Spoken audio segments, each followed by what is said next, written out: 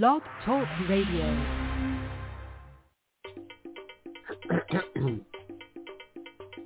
Greetings.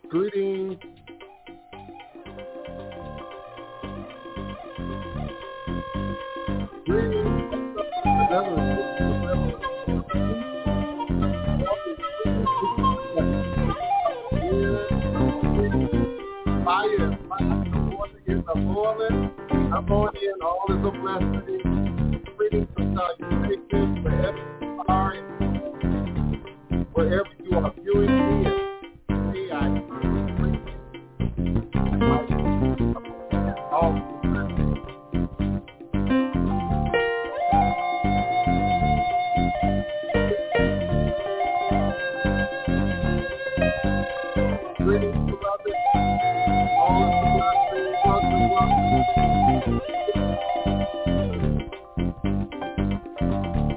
Come back home to Africa.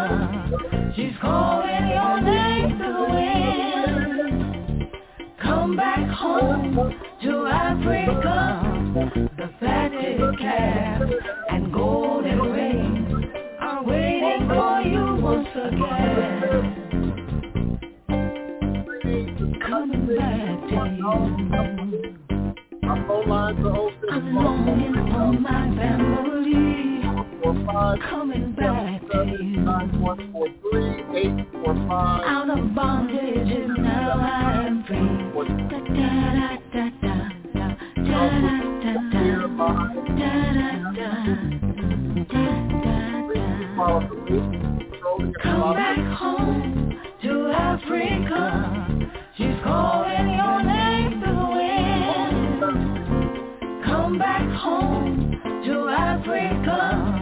The fatted calf and golden rings are waiting for you once again. Coming back to you. I'm longing for my family. Coming back to you. Out of bondage and now I'm free. Da da da da da da da da da.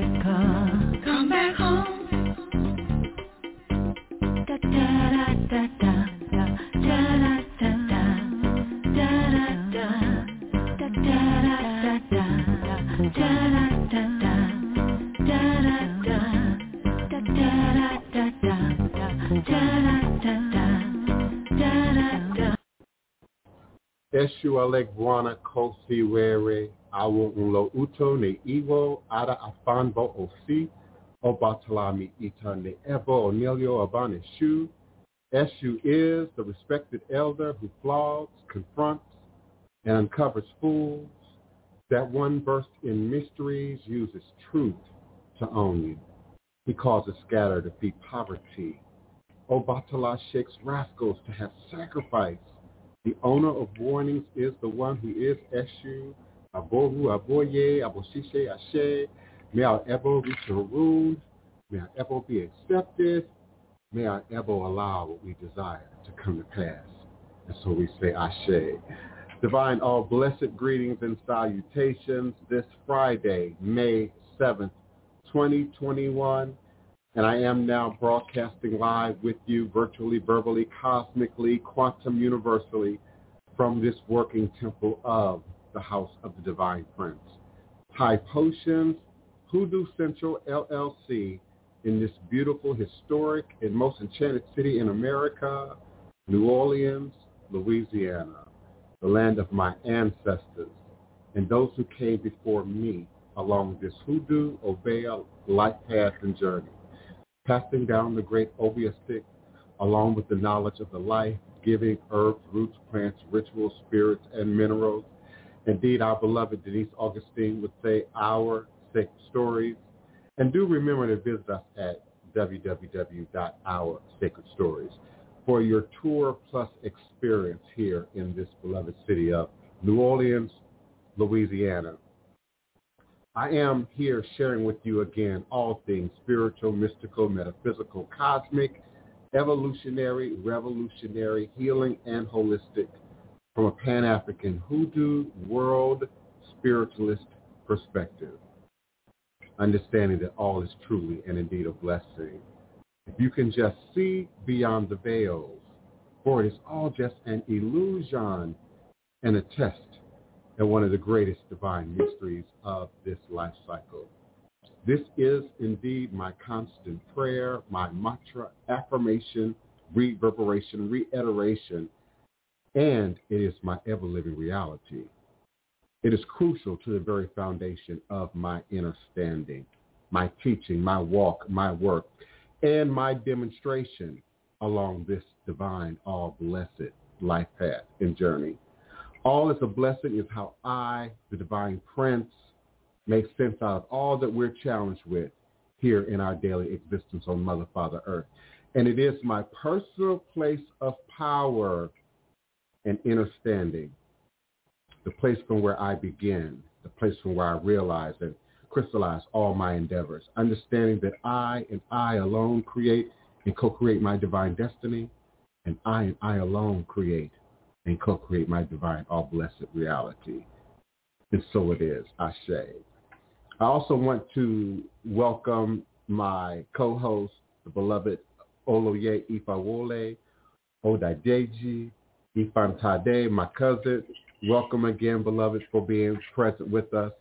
And I want to reintroduce Oluwo Ifayinke Ajagun Male. Thank you so much for returning and being a part of our show. We certainly appreciate you and your information and your knowledge from the motherland.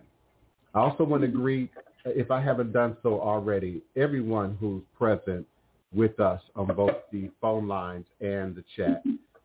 Tell it like it is. Thank you so much, beloved, for being with us. Lateria, Daniel, greetings and blessings to you as well. JP Terrell, Neophyte Bokur, everyone who's already checked in, Nyasha, thank you so much for being with us. And as always, I offer you to join in, to participate, to ask questions, to turn on your webcam, to turn on your mic. And if indeed that's not convenient for you, my phone lines are always available during the show at area code 845-277-9143. 845-277-9143. Do remember to press the number 1 on your telephone keypad. This will alert me that there is a caller in queue, and I will unmute your mic and bring you into this conversation. And indeed, as always, I expect this to be a powerful conversation. For some, it'll be a little bit controversial, depending on your understanding. My cousin likes to say your overstanding of the subject matter. And today I want to talk about lineage. One of the very first things that I encountered, had to make sense of, had to be educated about, found confusing, was the idea of lineage as we understand it, and then how lineage manifests in the ATR traditions, traditional African-based religious systems. On both sides of the water, I'm talking about the Pan-African diaspora. I'm talking about the global presence of these practices and traditions as they now manifest in the world. When we look at lineage, and particularly from a very basic social graphic idea, lineage is descent group based and is indeed reckoned by either the mother maternal lineage or the father paternal lineage, and those members of a lineage trace their common ancestry often to a single person, a single ancestor. A lineage may comprise a number of generations, but commonly is traced through some 5 or 10 generations. Notionally, lineages are exclusive in their membership. In practice, however, many cultures have methods for bestowing lineage membership on individuals who are not genetically related to the lineage progenitor. The most common of this is adoption, although other forms of fictive kinship are also used. Lineages are normally cooperative, meaning their members exercise rights in common and are subject to obligations collectively. Lineage structure may be regarded as a branching process, as when 2 or 3 founders of small lineages are represented as brothers or sisters. The groups thus constitute a single larger lineage in which the small groups are segments. This structure may lend stability to a society. The lineages are considered permanent groups and thus perpetuate concomitant political and religious relationships over time. In societies lacking central political authority, territorial groups often organize themselves around lineages, as these are usually exogamous or out of marrying. Marriage becomes a means of becoming together otherwise unrelated groups. And when I was introduced to the idea of lineage in ATR, it was first introduced to me through the Hispanic community, Lucumi, Santeria. And for me, that's where the initial confusion came in. Clearly, there is a root to their tradition that we acknowledge Yoruba, and in some cases, Nago, West African-based tradition. But then I've had Cubans try and convince me, unsuccessfully, but I've had Cubans try and convince me that somehow their lineage is the perfected one. It is the only way. It is the most organized way, the most right way to do something. My godmother, or one of my godmothers, Mama Yeye from Georgia, may she rest in Arun as well, had that same similar conflict. She's one of the first African Americans to go to Cuba and sit on a mat, Mama Yeye. And after having been told that her previous initiations, which she referred to as her Nago traditions, were not somehow accurate or up to par or didn't meet their standard, I was then introduced to Condable from the Brazilian community, Maria Leonza from the Venezuelan community. And then even in Honduras, there's an ethnic group there. The name escapes me at the moment.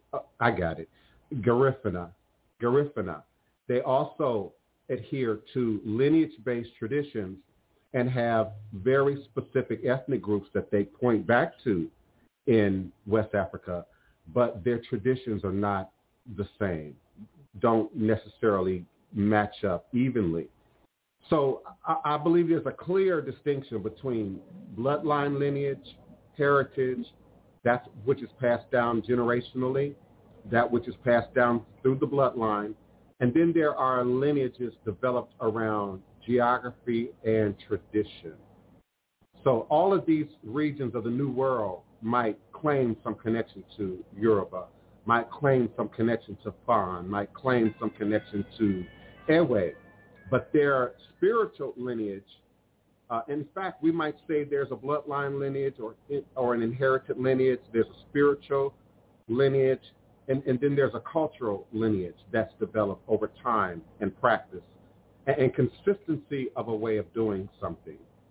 For generations, New Orleans has been considered a place without lineage as it relates to these traditions.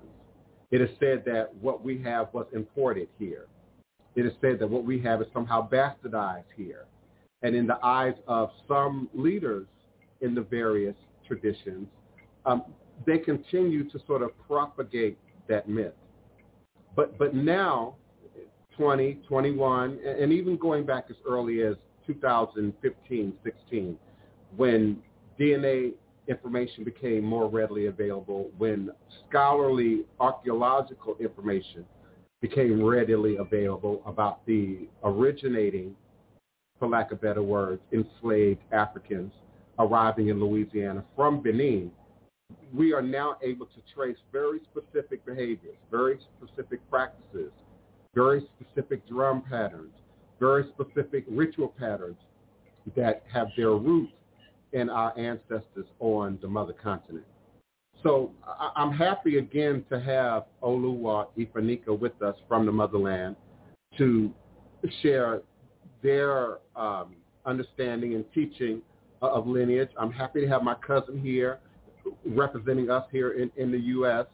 to give us an offering of what he and his Oluwa and his elders have come to understand about lineage. And I invite everyone with us, greetings, Goat Rider, to participate, to ask your questions, to be a part of this powerful discussion. So Oluwa Ifayinka, I would have you to go first, beloved. Give your greetings and salutations and what message you might want to offer, and then talk about lineage from a West African perspective. I might even have you go a little bit more into detail as to why some refer to Yoruba practice as Nago. Peace and blessings upon traditional listening to everybody. We thank the Lord Mary for giving us this great opportunity. We are alive on Monday, we are alive on Wednesday, and we are here again on Friday. We pray that Olodumare continue to give us this opportunity so that we can serve Him with peace and positivity. Àwọn àgbà ńlá ní yàbí ìfowópamọ́ díẹ̀ fún ìgbà tí ń sọmọ Olódùmarè àádọ́tún gbogbo aláwo ìṣọ̀pẹ̀ bá jámọ́ ìgbà ká tó ṣàwó. I'm giving salutation to Juba, to the elders, Chief Divine Prince, Olóyè Ìfáwọlé Ọládìméjì Ẹ̀fúntádé, and to Mama Ọ̀tún Ifátọ̀míwá. Even if she's not here, I feel her presence and I'm giving my salutation to her also.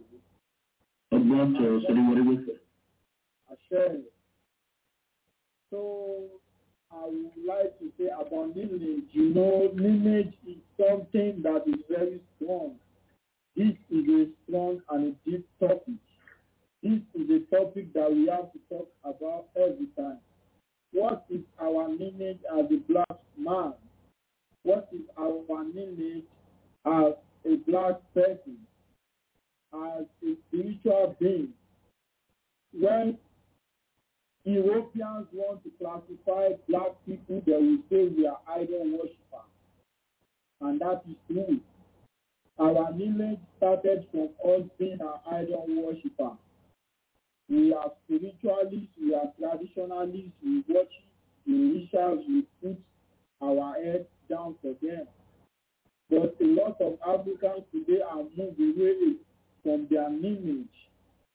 Lineage is something that is taken out of blood or out of, you can adopt a kid and the kid, you have to take your pattern of life as the kid grow with your family.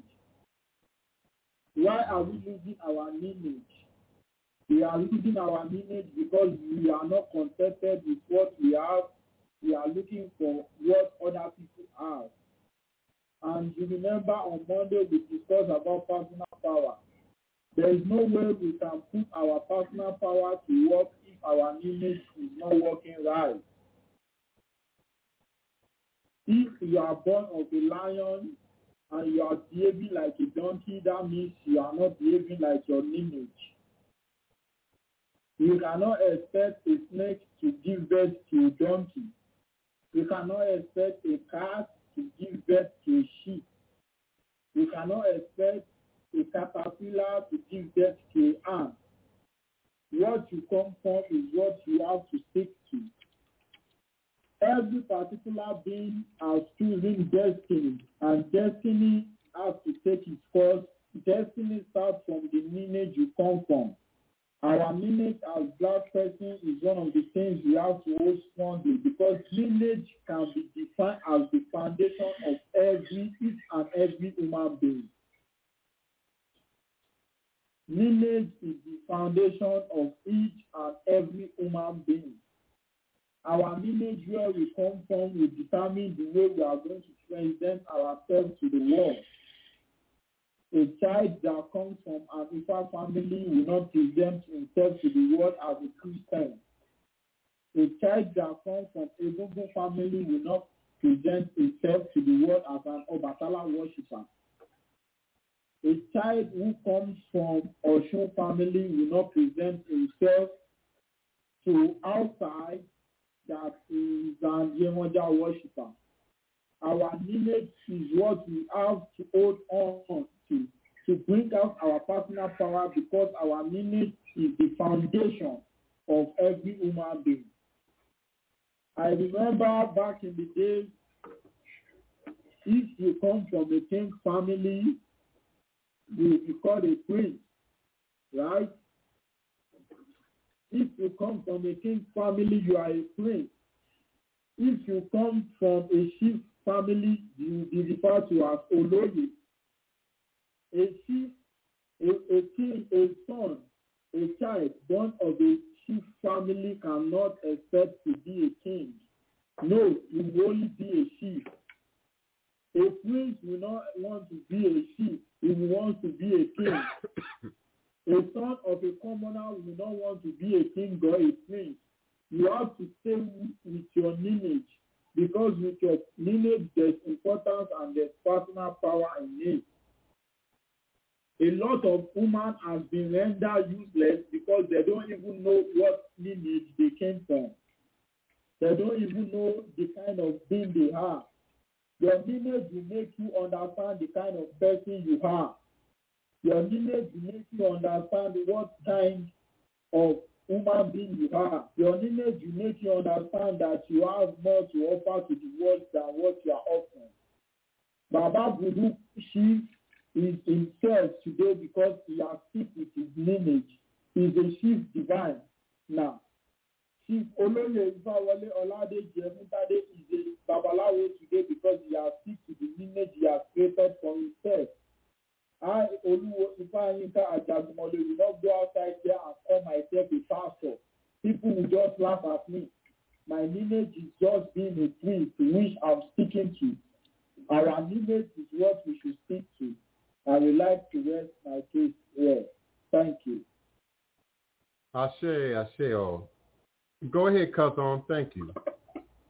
First, Above Boya, but she said, my greetings to each and every one of you, and I hope everybody's having a blessed day.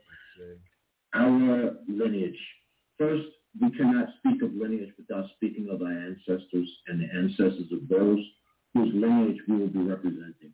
So, Egungun Kiki Egungun, Egun Ikaram Ranfe Auko Pipe, what I saw from Egun, Egun Ikabato Egun, they be a Bafa Atorena, the Egun Ashede. Ashe. That is Oriti for ancestors, for Egungun. And when we talk about lineage from the perspective, and I'm going to hit the perspective of Ifa specifically. From the perspective of Ifa, our lineage then represents our DNA. Our lineage represents how we go about the practice in a way that lineage, that family, that DNA has grown and progressed the methodology through the generations. So it is said in Ifa that when we initiate, we're able to align our bloodline, our ancestry back at least 7 generations. If you go back 7 generations, then that's the minimum. I mean, you can go back more than that because, of course, when you go back 7 generations, you can easily go back 10 if you have that information. Lineage then says that we have one. A pure lineage says that this particular line is untalented. It is a continuous lineage that may be from father to son, grandfather, great-grandfather, directly back through. In another sense of a lineage, it could be that this particular person was adopted into this lineage. First, let me give honor to Kabiese Fekdeme Fashem Futsola, my personal rule. And then he's a perfect example for me as one who is fit into that. He is an inheritor of a family lineage adopted into the family that then, once you are adopted into the family, many times you are given some of the implements and tools directly from the family that have been in the family for many years, sometimes many generations. So there are times that somebody does not have a child, that they adopt somebody from outside of that blood family, and they take now as representative and inheritor to that particular lineage to continue the process of the lineage moving forward. There are times that you then are adopted into that lineage to bring the lineage to a different place. So now, as he is an inheritor to a particular family lineage, here in America, he then is that person representing the bloodline and moving forward in the bloodline of that lineage, now considered blood to the family back home. When he goes back home, he's treated as blood family. He's not treated as outsider. He's treated as blood family. And in that, there are certain allowances. One might be that you're going to keep everything exactly the same. The other side says that you are given the blessing to make sure that you can bring it into this particular place and make the adjustments that are necessary based on the availability here in this land. So therefore, there might be certain changes and updates and upgrades that one makes. The other part of that is going to the level that a person is and the knowledge that they have within based on experiences that they previously had. Even though they're adopted by this particular bloodline, they are then told or given permission to formulate their own lineage backed by this bloodline of family. So lineage then says, now there's a new lineage that's being formed, but yet any new lineage that's formed is like marriage. If I marry this particular person, we have formulated a brand new lineage. Because now any child that comes from this marriage now is a brand new lineage. But the bloodline never goes astray. It never gets taken away because it needed those two bloodlines to formulate the new bloodline. Does that make sense, I hope? Absolutely. So, with that then, even in a new bloodline, it is still based off the two bloodlines that came together as one. So now lineage then says, going forward, we might do things this way based off of what the foundational lineages were, the foundational bloodlines were, but now we are moving forward with this little adjustment, that little adjustment, bringing together all of the bloodlines together in the knowledge and in how we operate and how we go about what we do. So lineage then just says it's the DNA of both sides or all sides coming together now to formulate and intertwine, intermarry, and then move forward with all those things combined in those bloodlines and the honor and respect of the ancestors of those bloodlines who then come through, especially if you have the implements that are given to you from those families that will then bring the ashe of the ancestors to your hands when you pray, when you speak, when you pull up scripture, how you go into the Voodoo, and how you then interpret the Voodoo, how you go about the rituals, how you go about understanding how to do certain things. That is the beginning of Lineage. Ashe, and I appreciate both of you for your detailed response. And I would like to unpack it, as they say nowadays, just a little bit. A common question that I get is, can you help me determine my lineage? And they often start listing off things like Nago Ifa, Santeria, Lukumi, Kandable. And so in my house, looking at your family, looking at your DNA, that's baseline. But the tradition of lineage that you practice has everything to do with geography, culture, and as my cousin said, what has been done within your family, maybe as far back as 7 generations. So Anthony X asks, should we honor our ancestors who were our oppressors?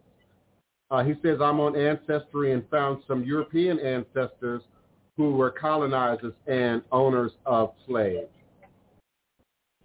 I have particularly spoken to lineage of the slave master. I can't say it was comfortable, but I needed to find out information. So knowing that, seeing that I was able to make contact with them in terms of honoring them or respecting them, I can't tell you what to do. That's a personal choice. I could just say that knowing that they have information that might be necessary for your growth or for your health, for your understanding of how or where your ancestors came from. Some of the families still have records of the slave trade, of where they came from, of when they arrived here in America, all of those things, or even if they got them from the islands. So I can't tell you to or not to respect them. That is really your choice. It's, if you want the information, though, and you have the ability to deal with them like I did, then go ahead and get your information. If you choose not to deal with them anymore, leave them alone, and then move forward. My opinion of that has always been, in terms of the European ancestry, we're already acknowledging their lineage. Mm-hmm. We're already acknowledging. We're in their world. We're living their lifestyle. We're using their products. Often many of us have passed through, their religious systems to some degree, which you can never entirely shed, nor might you really want to. And there are those aspects of that diversity of lineage. I have some Eurocentric lineage. I have some East Asian lineage as well. I have some South American lineage from Brazil as well. And so in the fullness of an individual, you're already operating in some capacity out of all that you are, if you're operating in your fullness.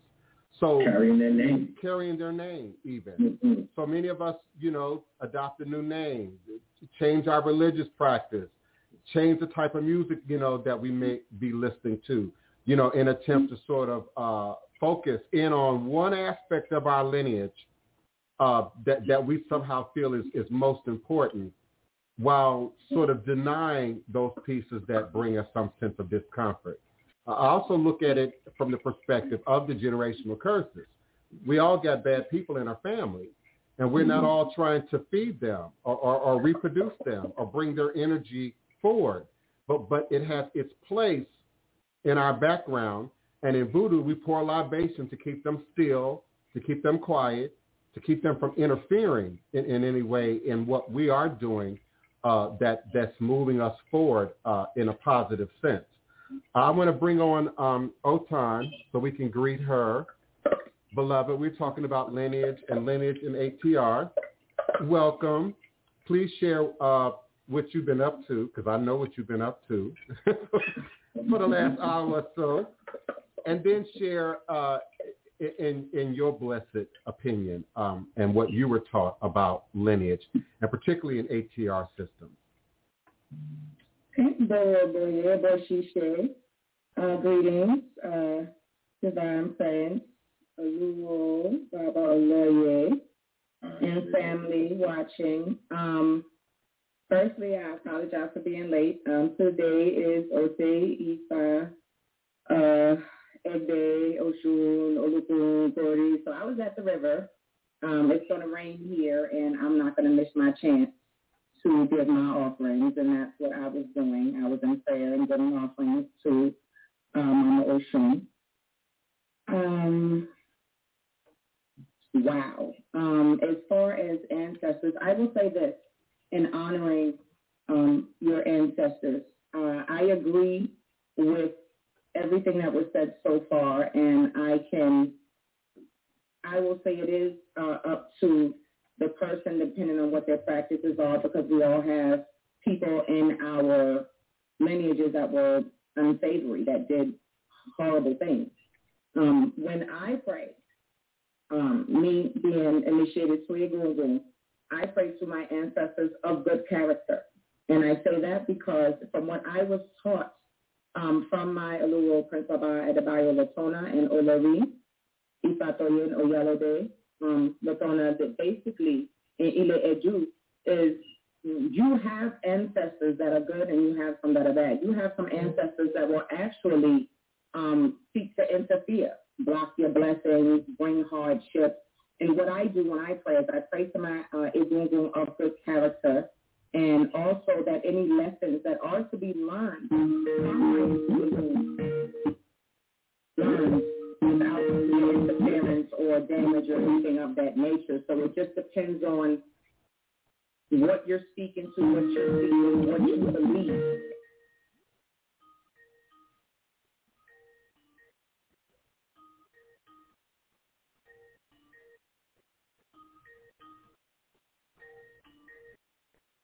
Of good character, because I want the sweetness in life. I want my family to grow out of generational curses. I take the lessons that was learned from those and I implement it into my life, into my parenting. And in turn, hopefully, at some point, there are things that can be done. Whoever is your Aluo or your Iyani father can guide you in ancestor veneration. There are a lot of things that can be done. So that's my take on it. And I can't speak to how it should be done, but it should be done in the way that's comfortable, or at least in line to what you're being taught in your lineage. Ashe, I appreciate that. I want to mute, Divine. Ashe, thank you. I appreciate that. So I want to speak to the idea of, I've talked about this in previous shows before. Sort of the wholesale buying into Yoruba, and how many of us are really clear that we have Yoruba blood lineage, and other than my house, how many of us are taking sort of the steps to find out a more clear path to their lineage. So I absolutely want Oluwo to, Ifa Inke, to speak to that first. As sort of the idea that anyone in America is sort of over-focusing in on Yoruba and how they might be either embracing or in some ways denying their own true lineage. And then, cousin, I want you to go next. You see, what I've learned is that when I travel, because I always travel to every tourist and every Orisha was a Orisha Foundation in Nigeria. I always travel. I've been to Oshun Ancestry River. I've been to Ile or Union in Ilefe. I've traveled, and what I've learned is that to every living person on earth, they have this black, this Yoruba blood in them. But there's no way you can embrace it. Nobody's going to walk your journey. Nobody's going to walk your walk for you. Nobody's going to walk your destiny for you. You have to be ready to start that journey by yourself. You see, Oloye Ifawole has been to Nigeria, so he has started the journey by himself. Otun Ifatomiwa too has planned and has come to the motherland and go back. She knows what it feels like. Even the divine prince is like planning to touch the feet of Africa. That is what I think I can tell people. You have to be ready to start the journey by yourself. Nobody is going to live your destiny for you. Nobody is going to live your life. You should be the one yourself. You want to see. You want to know what it feels like. You know, here in Africa, a lot of people are even in Africa that doesn't know where their lineage is coming from. They don't really know it. They just know, oh, in my family we have this power of Olokun, you can make rain fall if there is no rain for a long period of time. And you see some people that say, oh, we can bring the sun outside. But they don't even know the power. Why? It's because they are scared. They don't want to take the journey by themselves. They feel like they are going to be spending a lot. They are going to be wasting a lot of time. And those times they will be wasting. Why can't they invest it in another thing? But there's no valued time than the time we spend on ourselves. The only valued time on earth is the time we spend on ourselves. Because you can spend time with a lot of people and you see no gain. But the time you spend on yourself, the money you spend on yourself, the care you give to yourself, the prayer you say to yourself, those are the things you are going to gain. Those are the things that belong to you. Everybody in general has to have this spirit of going outside the world and getting ready to say, oh, I am going to find where I come from. I am going to know my lineage. It may not be easy because nothing good comes easy, but we have to be strong enough to know, oh, I want to know my lineage. I want to know where I come from. I want to know so that the generational cause of you lost him or you not recognizing who you are will stop on your head and you won't pass it on to your children. So that's it. Give thanks. However, beloved, you didn't answer my question at all. And I want to be clear. I don't need to come to Africa to find my lineage. I don't need to be in Africa or the motherland to find my lineage. And that leads into my original question. What is the attitude? What is the accepted belief, particularly among the Yoruba, about everyone in the world buying into Yoruba culture? And how much does it matter that is indeed their blood lineage? Or as you may have suggested, is it just a stepping stone to them finding their true lineage? And if so, then how do we present that, particularly to the Africans here in America, many of which are never going to come to the motherland? How do we then present that understanding to them? The belief since slavery has been we don't have a God, we don't have a people, we don't have a tradition. So I find it problematic that we look to Nigeria, that we look to Cuba, that we look to Jamaica, that we look to Panama, that we look to everywhere else to find some sense of personal identity. So is it an accepted thing that, Yoruba belongs to the world? Or does lineage really matter within the dynamics of these traditions? I understand you very well now.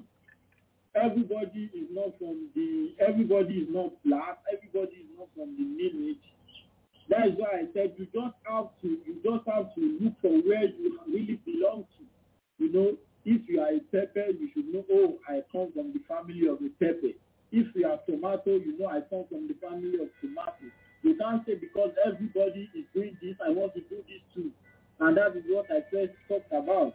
You cannot say because someone is Omo Oshun, you want to be Omo Oshun too because you see everybody going to that path. It doesn't work like that. You can't say, oh, because I see people talking about Ifa, you may not even be Ifa. You might be Condomblé. You might be Voodoo. You might have power to talk to the ghost. You might be a seer. You know, you just have to have this power, this thing inside of you that will be telling you, I want to know who I am, really am. This is who I am, and I want to know who the person in me is. It doesn't matter you do what everybody does, but the readiness, let me call it readiness. There must always be readiness in you to want to be who you are really are, because if you don't know where you are coming from, you can't know where you are going to. And that is what brings about lineage. You have to know where you are coming from, which is your lineage, before you can know where you are going to. The readiness in you knowing where you are coming from is the readiness that will take you to where you are going to. Now, you know, even in Africa, the Yoruba is not going to say, don't be my lineage, because we don't want people to hate us. We don't want people to see us as aggregating. And that is the reason why we accept everybody. But not everybody is going to be the Yoruba. There are some people that have this lineage of Igbo. I meet many people from the diaspora, and when we talk, they say, oh, I am from Igbo. I say, no problem. And they come down here and we travel to the Igbo land together. And when we go to their place, oh, they see their people. So it doesn't matter if they are Yoruba. What really matters is you have to have this readiness in you to be who you are. Because if you don't know who you are, you won't know who you are going to be. Okay. So in a previous show, I heard you mention that 60% or more of your clients are white. So are they now adopted Yoruba, or are they just practicing the religion of the Yoruba? A lot of white people, and I want the world to understand that a lot of white people are not actually white. A lot of white people, some can be Tarkonsian. I don't know if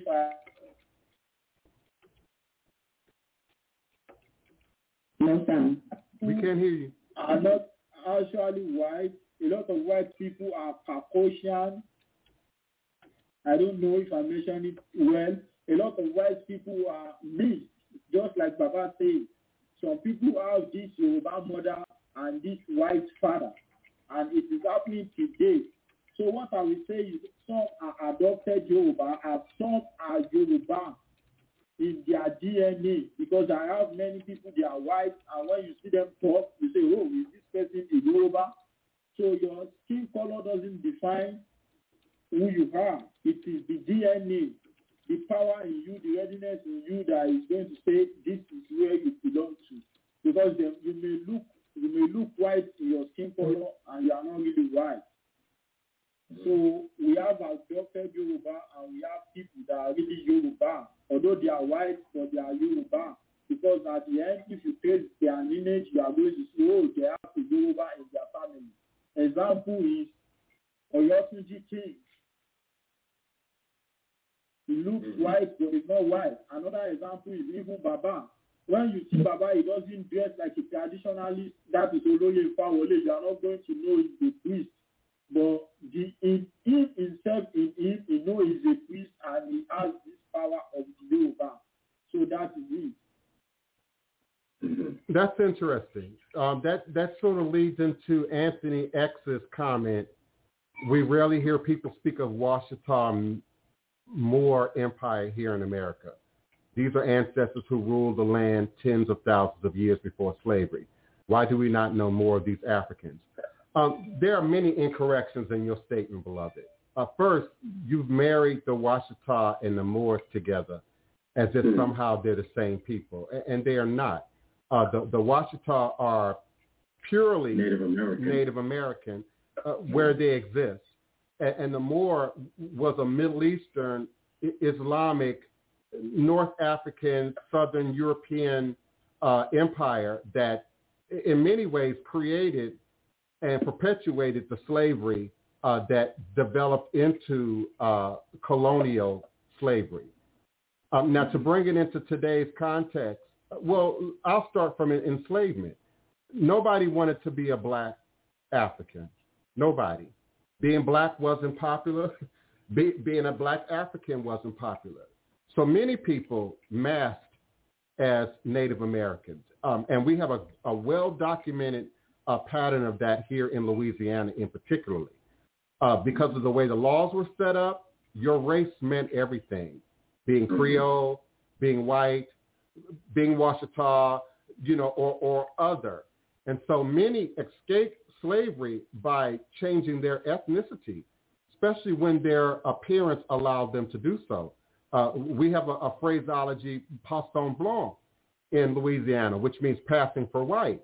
It doesn't mean that they consciously decided, I think being white is better, but if being perceived as white meant that you can go into the store and buy goods, meant that you can buy property and then pass that down to your family, then people did what they had to do ethnically at that time to pass. My background, and quite possibly my cousin's background, might intersect with this. My great-grandparents, on their original census documents, are listed as white, with 17 white children.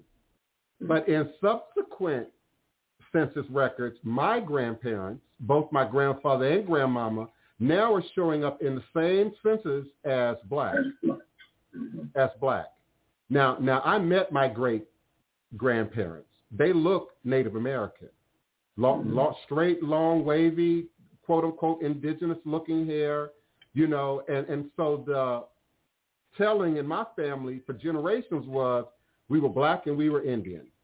And that's a common thing here in New Orleans. Some people assume that the culture of black masking Mardi Gras Indians is about being Indian. No, it's about us representing those indigenous members of our extended family who embraced us and helped us to then escape slavery. So there was a degree of marrying, some degree, but not as much as we assume. So my final comment on that was, I need more documentation on that. I need to see the DNA on that. Now we have DNA in its modern context, and so now the story has changed to, well, they're just not counting us. Oh, well, they're just not acknowledging us. No, beloved, you just might not have any Indian in your family, or you might have more Caucasian in your family than you would like to admit to, which was one of the things that was originally mentioned by you, Anthony, is that you found out you got Nova Scotus, and Norway like I do, and we get in our feelings about that, And let's be clear, we have black Africans who participated in the slave trade. We have passant blanc relatives here in the States who participated in the slave trade, and it was not always about enslaving. Now, buying your family was a very common thing. If you were able to gain some degree of success, you can gain your own property, you can gain your own resources. You bought your family if you could. So that, we hear about the old TV show, A Different World, and how Whitley's family owned slaves, and how they sort of played up the negative connotations of that. But indeed, those passant blanc families, those lighter colored relatives, if they loved you, they bought you out of slavery. It didn't mean that you were now being re-enslaved by someone of a similar hue as you. So, I embrace the idea that many of us have indigenous or native blood. My test, both my DNA test for Ancestry and my DNA test for 23andMe, has been more and more refined as time goes on. See, understand, your responses aren't changing in your DNA. They're evolving because they're gaining access to more and more DNA copies. Some of them being done by us spitting into the tube and sending that back to the lab, but a great deal of that DNA is now being harvested scientifically in ways that it could not have been harvested before. For instance, dry bone. Once upon a time, they didn't think they could get DNA from a dry bone. I read a story just yesterday. There's a burial ground. There's not a whole lot of body left in this ground, but they were able to dissect the human DNA from the dirt in that grave pit, and now add that to the collective record of DNA samples. So now my indigenous blood, if you will, has gone from about 1%, and the map originally began, as far north as you could go, beyond Canada, and it went all the way to South America. It has now been reduced to primarily 2 regions, and for some of you, you'll find this surprising. Brazil, and the other area is Mexico. Mexico. We underestimate our footprint in Mexico. When I was in college studying traditional African religious systems, it was introduced to me that when we searched for burial grounds for enslaved Africans, the majority of them are in Mexico. The majority of them. So there is a blood lineage that ties us back to those dark-skinned Mexicans that are sort of ostracized in Mexico, that have everything to do with who we are as indigenous beings. So the idea that we're somehow all Washita, in a continent that was full of a diversity of indigenous ethnic groups. It wasn't just the Washita, the Cherokee, the Blackfoot, you know the list, etc. And some of their names were then incorporated and bastardized by Europeans, primarily for the same reason, to appropriate land, to maintain control of certain geographical regions of the country. And so they started adopting indigenous names and indigenous lineages, sometimes through marriage and other times just through outright stealing. So I am one who does not support wholesale the idea that the Washita were somehow bigger than what they are or were, and that there are more of us not being recognized as such. There are also documents that indigenous communities have had to have as far back as the beginnings of enslavement. So many of us, if we do the work, particularly through Ancestry.com, they're very good at the acquiring of documents. You could very well find Indian documents that will list, ancestors of yours that could then help you pinpoint more specifically what ethnic group in the indigenous world you may very well have been a part of. But I don't accept the whole Washita thing wholesale. Let's see what else is being said. Yeah, the mound builders were far and wide. I went to college in Southern Illinois University of Edwardsville, not Carbondale, Edwardsville. So my mother's mother lived in Kirkwood, Missouri. So I had to ride the bus every day from Kirkwood all the way to campus.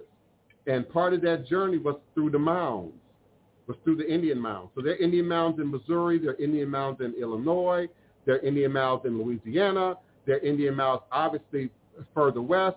And even the mounds themselves only speak to specific ethnic groups. They did not all create mounds. Some created, I believe it's called the kivas, which were dug into the ground and then sort of lined with stones and then sort of tinted or caved over at the top. So again, in alignment with lineage, it has everything to do with not only who your mother and father were, but geography and cultural nuances generationally to the geography in which your people grew up in. So some of us grew up ancestrally among the mound builders and the indigenous people, but we were still Black Africans on the run from enslavement. Greetings, Tasha, beloved. Thank you for joining us. Goat Rider, the Master Builder, says there were absolutely no Africans in North America 10,000 years ago. And so probably Anthony X, you might want to Google that. He says, I do believe that there were some global travelers. We know that not only among the Africans, but also among the Polynesians, Easter Islands. So we know that they have history of travel, across long distances of water that the white man previously thought weren't possible for us. So that's how I explain the Olmecs. And indeed, the Olmecs can be a representative of ancient Africans who traveled the waters and left a footprint on that culture, and particularly in that region, because we don't see sort of a repeating of that Olmec symbolism, cultural symbolism beyond just the Olmec heads.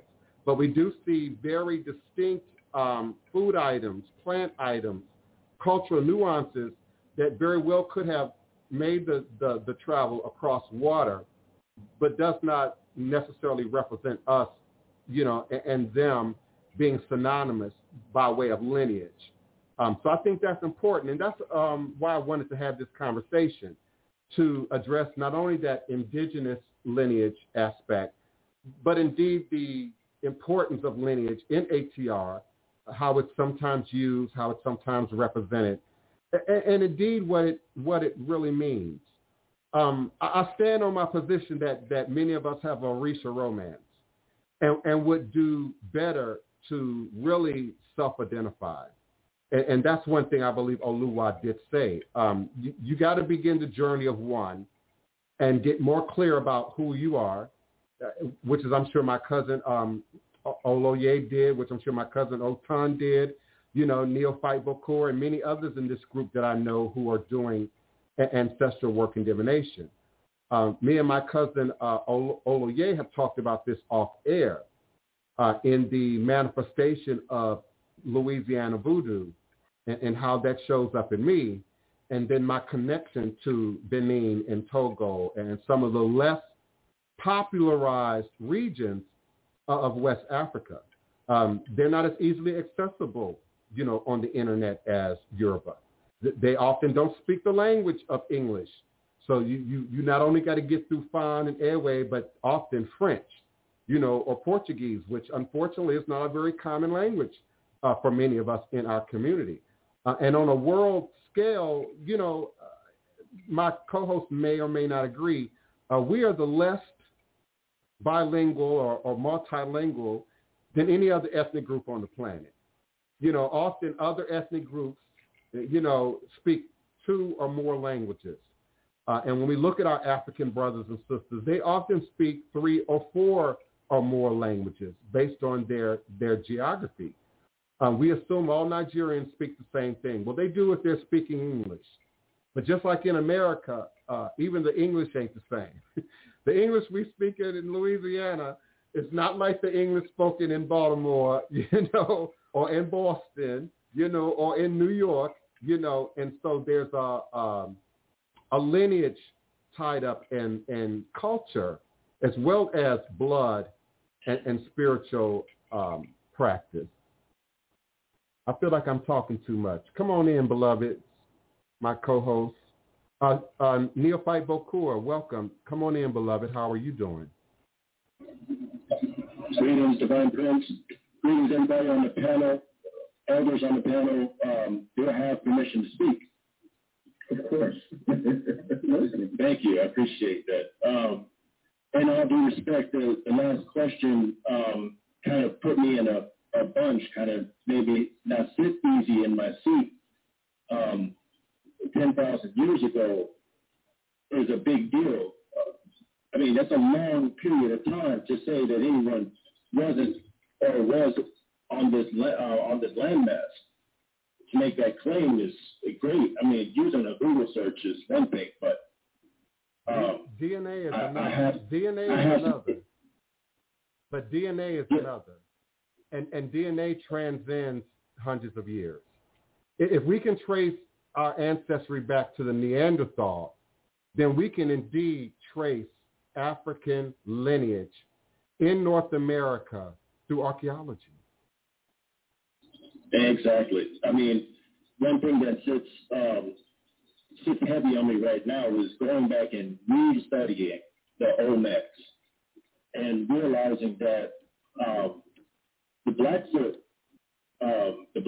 and the Mestizos both speak French for some reason. If you dive deep in that, they're bilingual. They spoke multiple languages, and to understand how they would actually have come across the French language in the first place would unlock countless amounts of information that is kind of tucked away neatly in these corners of the country. I was actually having a conversation with a gentleman who had a food truck, and he saw some of my attire that I was wearing. I have a foxtail, a silver foxtail that I wear. My hat kind of gave him in these impressions and whatnot, and he started asking me questions. But he started asking me questions in Spanish, and I'm not versed in too much Spanish, but then he started asking me a few things that sounded like French. And when I told him my grandmother was Blackfoot, and he says, oh, she was mestizo. I didn't draw that line until a few things clicked in my head. And I couldn't deny that, hey, yeah, maybe she was mestizo, but why is there a link?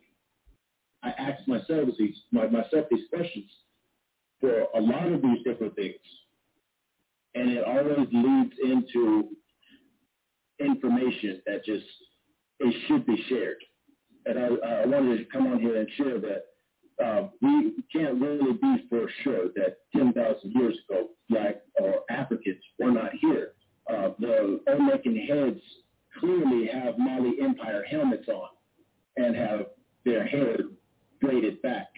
So let me ask the question: where are the bodies?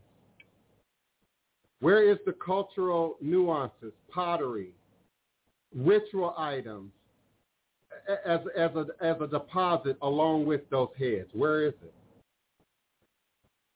There was a cave in the Grand Canyon that actually had quite a bit of Egyptian relics found in it. Maybe 10 years ago or 12 years ago that was uncovered. There's that. There is the pyramid in Southern California, right in between Arizona and California, off of Highway 8. That's been it's been dismantled, and there's a Catholic church on top of it. I won't go into that argument about that, but there's a pyramid there. Wait a minute, hold up. I'm noticing that there are certain words that we are now using interchangeably when we're trying to prove a point that Africans were in the U.S. So we went from discussing mound builders, which is a very distinct, well-documented culture, not just the mounds, the pottery, the clay, the lifestyle, the food, the bodies, etc. And now you're saying pyramids. And pyramids and mounds are not exactly the same thing. Now we look at South America, for instance, the Maya, the Aztecs. We see elaborate pyramids.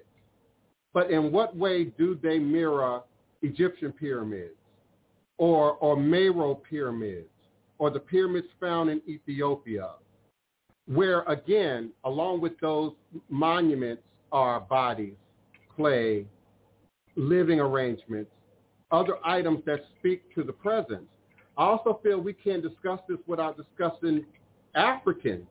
African is a completely new word made up by the Europeans. And it was made up to designate the continent specifically. And so when we now say, oh, well, there were Africans here in America, using that westernized concept of what Africans is, that's why we don't find any evidence to support that, to back that up.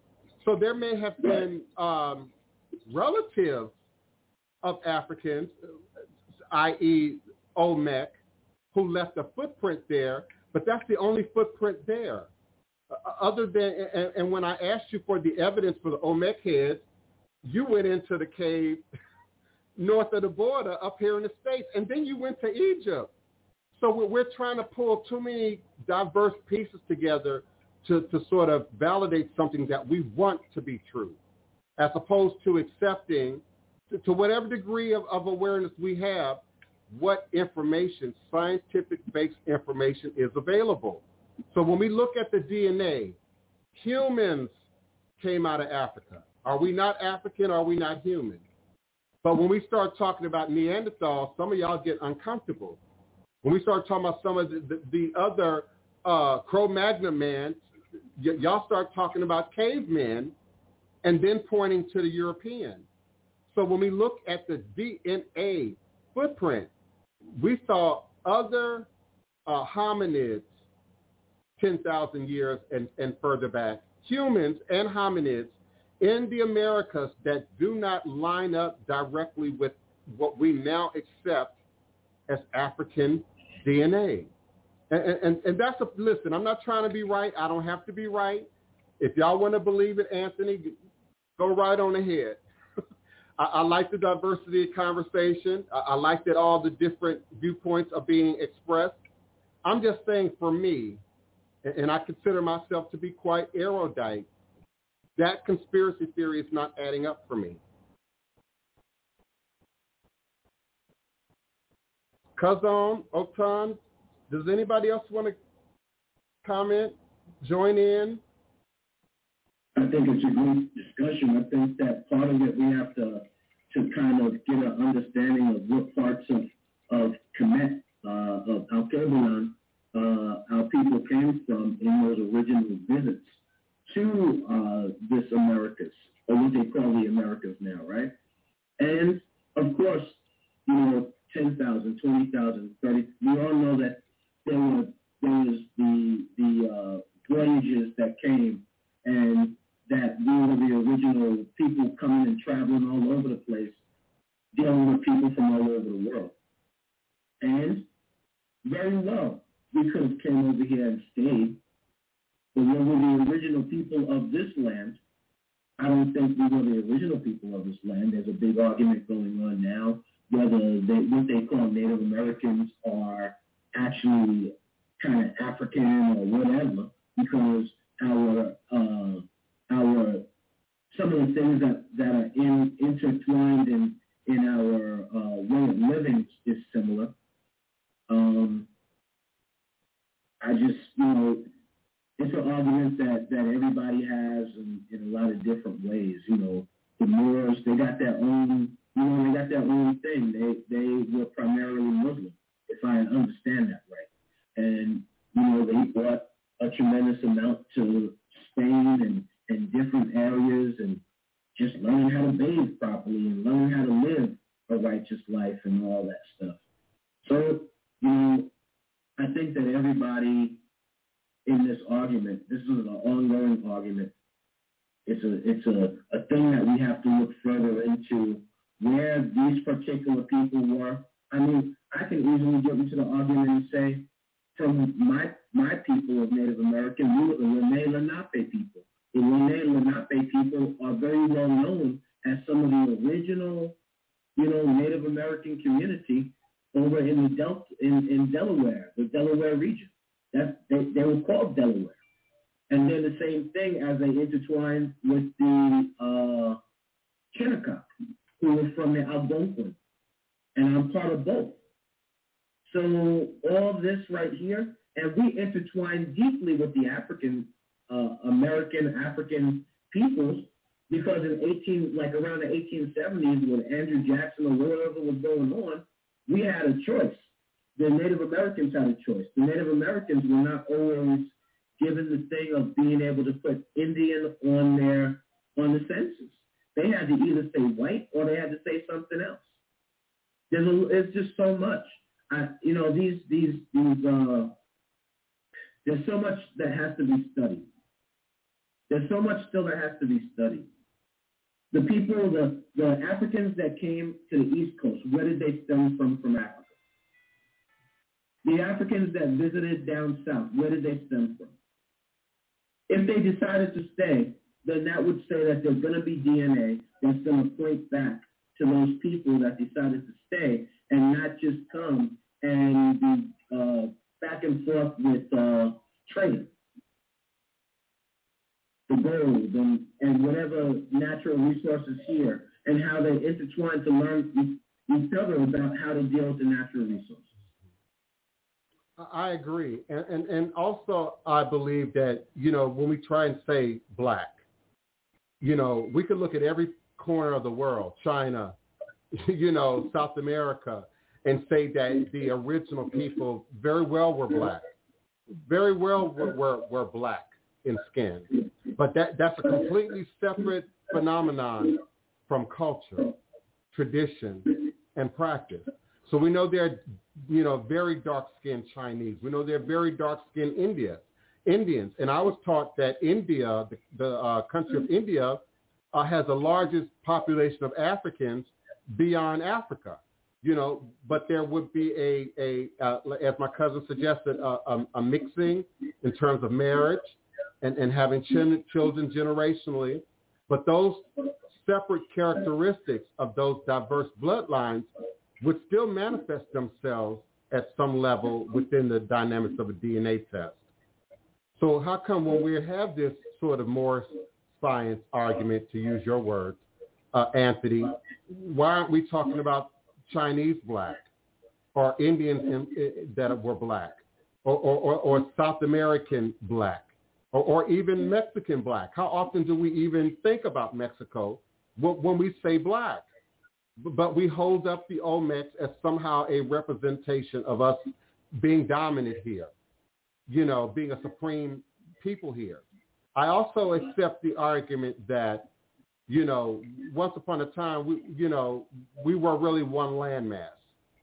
And the indigenous people suggest the world has been sort of created and recreated over, at least 4 times. And so there might be footprints that are wiped out, people who are wiped out, cultures who are then wiped out, and then reseeded and begin to then flourish anew again. But we often begin those lineages, from the oldest person that we can identify, within that particular lineage, and then we move forward from that. So once the marrying starts and the children start, and the adapting to a new geographic location and a new climate starts, your whole body begins to change and become something else. I know moving from Chicago to the Deep South, 30 years ago was a big challenge. I remember going to California for the first time back in the 80s and being sick for 3 weeks because my body had to readjust to this sort of absence of cold and 4 seasons, in California. And even that has now changed. It is far more wetter and more rainier in LA than it ever was back in the 80s. It didn't rain the first 7 years I was in Los Angeles. And so that has now changed. And science says, of course, fossil fuels and humanity have created sort of a degree of change. So, again, I'm not here to be right or to suggest that my opinion is the only one. I'm just suggesting I need a little bit more detail and a little bit more proof. and you are right. Yeah, the Gold Geechee people are known to come from a specific area, but that's a small area. My ancestors coming from Scotland Neck in North Carolina, where they come from. My DNA, it points to both Yoruba and it points to Benin. It points to Ghana. It points to like 5 different areas over there in West Africa. And then we know that when we were born over here, that we were intertwined on the boats and even here on the plantations. So who fell in love with who after they realized that they had a common enemy and to stop fighting each other, even if they were fighting each other out in Africa? That they realized that we had to come together, and no matter what, we're all black people. So therefore, these people who are enslaving us are looking at all of us as one, and they know who the enemy to the enemy was, and they did that stuff on purpose by putting this person with this person with that person with that person. That's right. Intentionally. Right. Mm-hmm. And if you showed strength, if you showed skills, they wanted more of that. So they interbred you, based on Eurocentric ideas of power and control and strength and ability. I also want to point to my DNA map. If I'm indeed indigenous to this world, my people are either Mexican or Brazilian. And when I look back to my West African footprint, much like my cousins, I pull from Senegal, I pull from Mali, Guinea, Burkina Faso, Sierra Leone, Ghana, Togo, Nigeria, Chad, Cameroon, Angola, Zambia, Namibia, and the Democratic Republic of Congo. And that could very well speak to what Cousin just described. We were on these ships, if we survived, I believe at least 2 months or more. Enough time to interbreed, enough time to build alliances. And of course, once we made it here, then we were sort of forced to create and build alliances.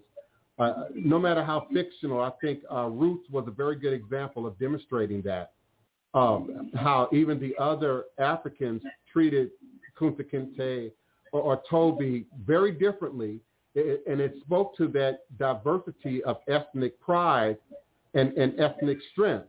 And so we have so many footprints within our DNA pool to sort of pull from.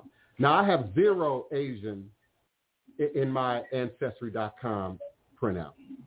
That's a little bit different in my 23andMe, because 23andMe has access to an older group of copies.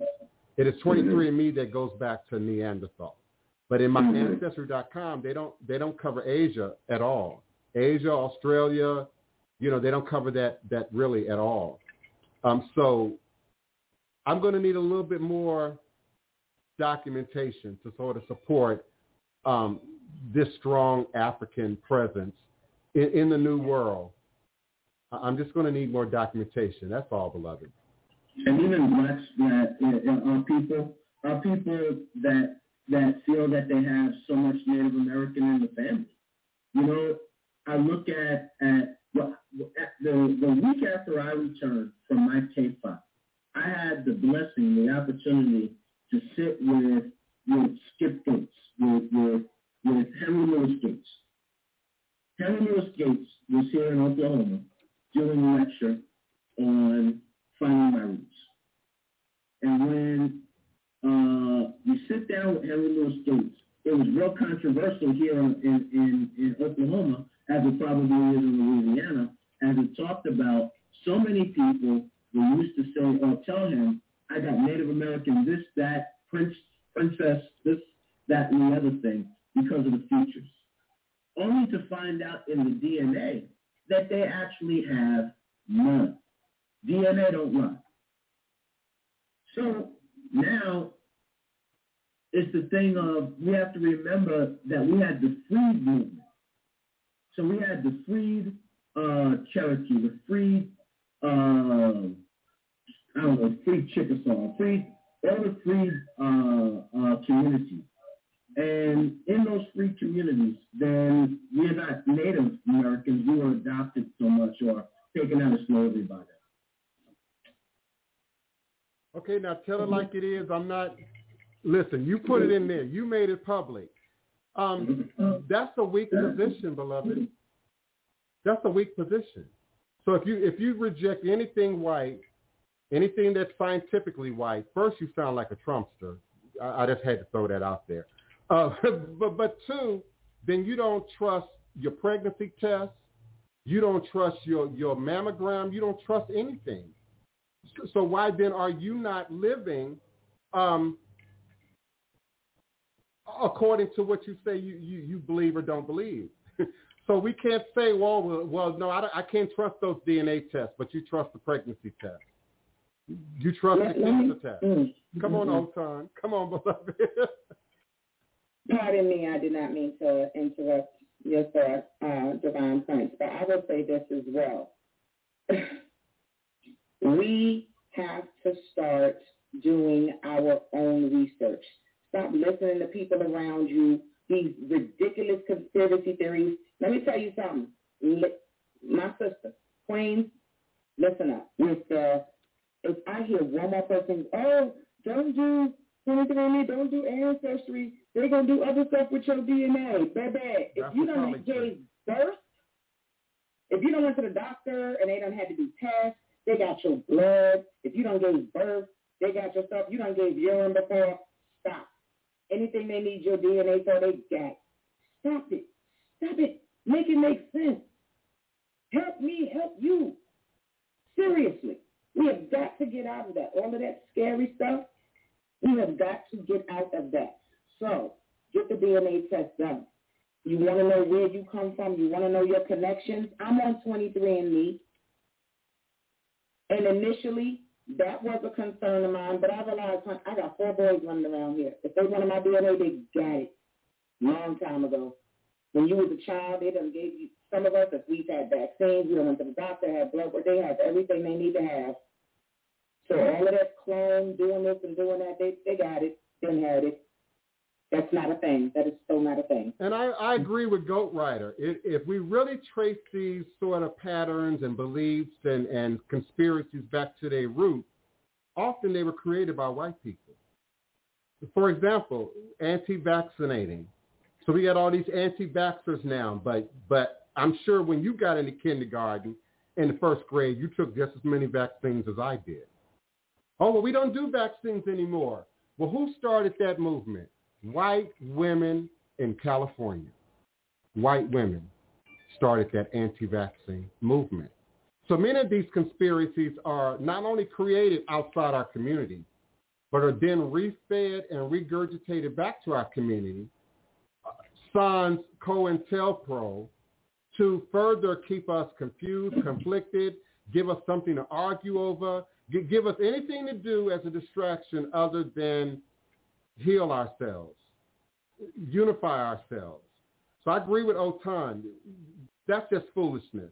We created medicine. You want to go back to ancient Egypt? We created medicine. We created science, and now it's global. Has it been dominated by particular regions of the world? Absolutely. But that doesn't make the science any less true or any less real or any less valid. And I believe to buy into the idea that we don't have enough black doctors on the planet in 2021 to keep an eye on things. 80% of my Nigerian friends have a medical degree, got PhDs, got doctorates and master's degrees. Ethiopians, highly educated, scientific-minded individuals, yet they don't support many of the conspiracy theories that we as African Americans in particularly buy into. And I'll point right back to white supremacy. It goes right back to white supremacy. Nobody wanted to be black. That's one of the first stories that I learned from my mother. Some of you have seen a picture of my mother. My mama is blue-black, and my mama was born in 1942. Being black wasn't popular in 1942. You had to fight other black kids going to school if you were black, blue-black in 1942. The worst insult that you could call someone in 1942 was not nigger, it was black. It was black. And then we later went on to embrace that word as a part of the Black Power movement. So our degree of information, our degree of politicized information changes generationally. And it's contingent on those of us who sort of fervently hold on to ignorance for these things to continue to survive. I agree with Goat Rider in that regard. There are powerful minds that are invested in you all receiving and accepting and regurgitating these myths because they keep us divided. They keep us out of the conversation. They keep us away from the table. And so there are a minority of us who refuse to vaccinate, who refuse to vote. Now, my peer group will tell you I'm not silent about it. You know, me and Tony Bell have this argument at least once or twice a year about people who don't vote and how I feel about people who don't participate in the system. So it's real easy for you to say it's all a product of the white man, but you're driving a Cadillac, you're living in a modern housing in America, you're shopping at Whole Foods. What's not Eurocentric about that? What's not white about that? And most certainly you're paying taxes, and unless you have the money of, you know, a superstar and you can afford to buy your way out of prison. And we've seen that don't work anymore, Wesley Snipes. We've seen that don't even work anymore. So we've got to stop with this, you know, this is black and that's white. This is the European thing and this is our thing, particularly when it's divisive, harmful, and not beneficial to us as a people. I will say that I will add in a quick comment as far as what was referenced as anti-vaxxers, and I will say that I have the pediatrician that my children see. They don't see her often because they're rarely sick anymore, but she is a black woman, and I respect her and appreciate her dearly because she has the degree. She has done the research, and that's where I've gotten my informed information from as far as the vaccines, because she has the information as far as the ingredients, the way that they're made, just different things that goes on with it. And even to where the state has taken issue with her to remove, I believe, her being able to do vaccinations with, I want to say Medicaid, I believe, because she won't do it on the schedule that they say it should be done. She informs parents and then gives them the option to choose if they want to do it later or at all.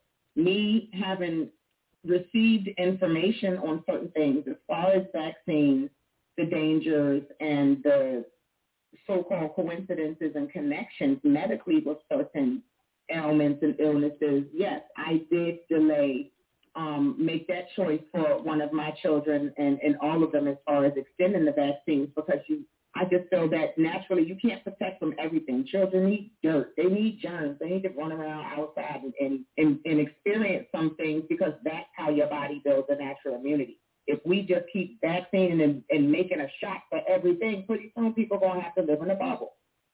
You got to breathe that air in. That's how your body builds immunity. And while I do respect medicine, I respect science, my faith goes a whole lot higher than what someone would tell me and what I have seen. I've personally seen people be diagnosed with this or going through that. So I will say that my trust and my faith is in something much higher than doctors. I respect them. I go to the doctor, and I do what's necessary for health. But I won't knock down, or I have nothing to say against someone who feels or who has done the research or received the information on vaccine and chooses otherwise for their family. And this is coming from someone that has a child that is what is considered special needs because of it. So people can choose what they want for their family. I'm just saying, make sure you do the research, but I stand on what I choose for me, my family, and my children, and I have seen it personally, and I respect anybody, even those wanting to get the vaccine now. Hey, do you. But just know I do my research, so I stand on what I've decided for my family. And that's why it's good to make sure you're strong in your own mind and that you choose what's right for you, because what works for one won't work for the other. I agree. And tell it like it is. If I was rich and successful and had my own land, yeah, I'd be somewhere in the wilderness talking shit too. But from a community-based perspective, from a village-based perspective, what we believe and then are imparting onto other people, that's where I have a concern. That's where I have a concern.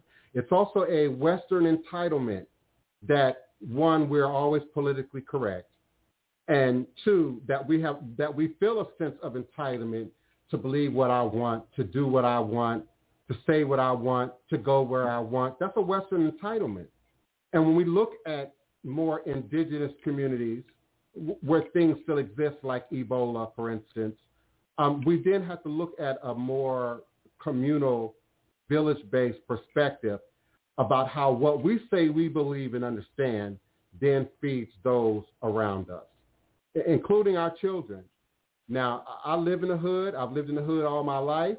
You know, I've seen both sides of the spectrum, the family that wanted their children to be educated, that wanted their children to do better than them, that wanted their children to take a different direction. But I also have those in my family and in my community that, for lack of better words, it's going to be ghetto to the end.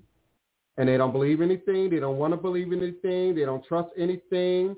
They don't believe they need to make any kind of distinction between, you know, how I act at home and how I act in the public.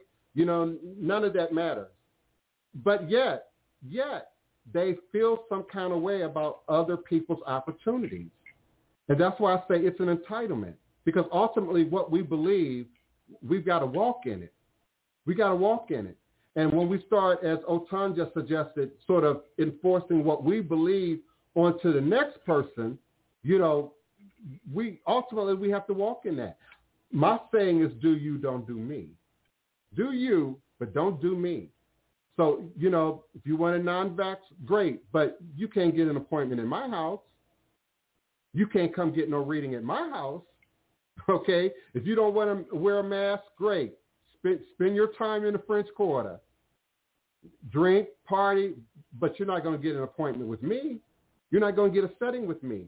I know vegans that won't allow you in their house with meat on you, with the smell of meat on you.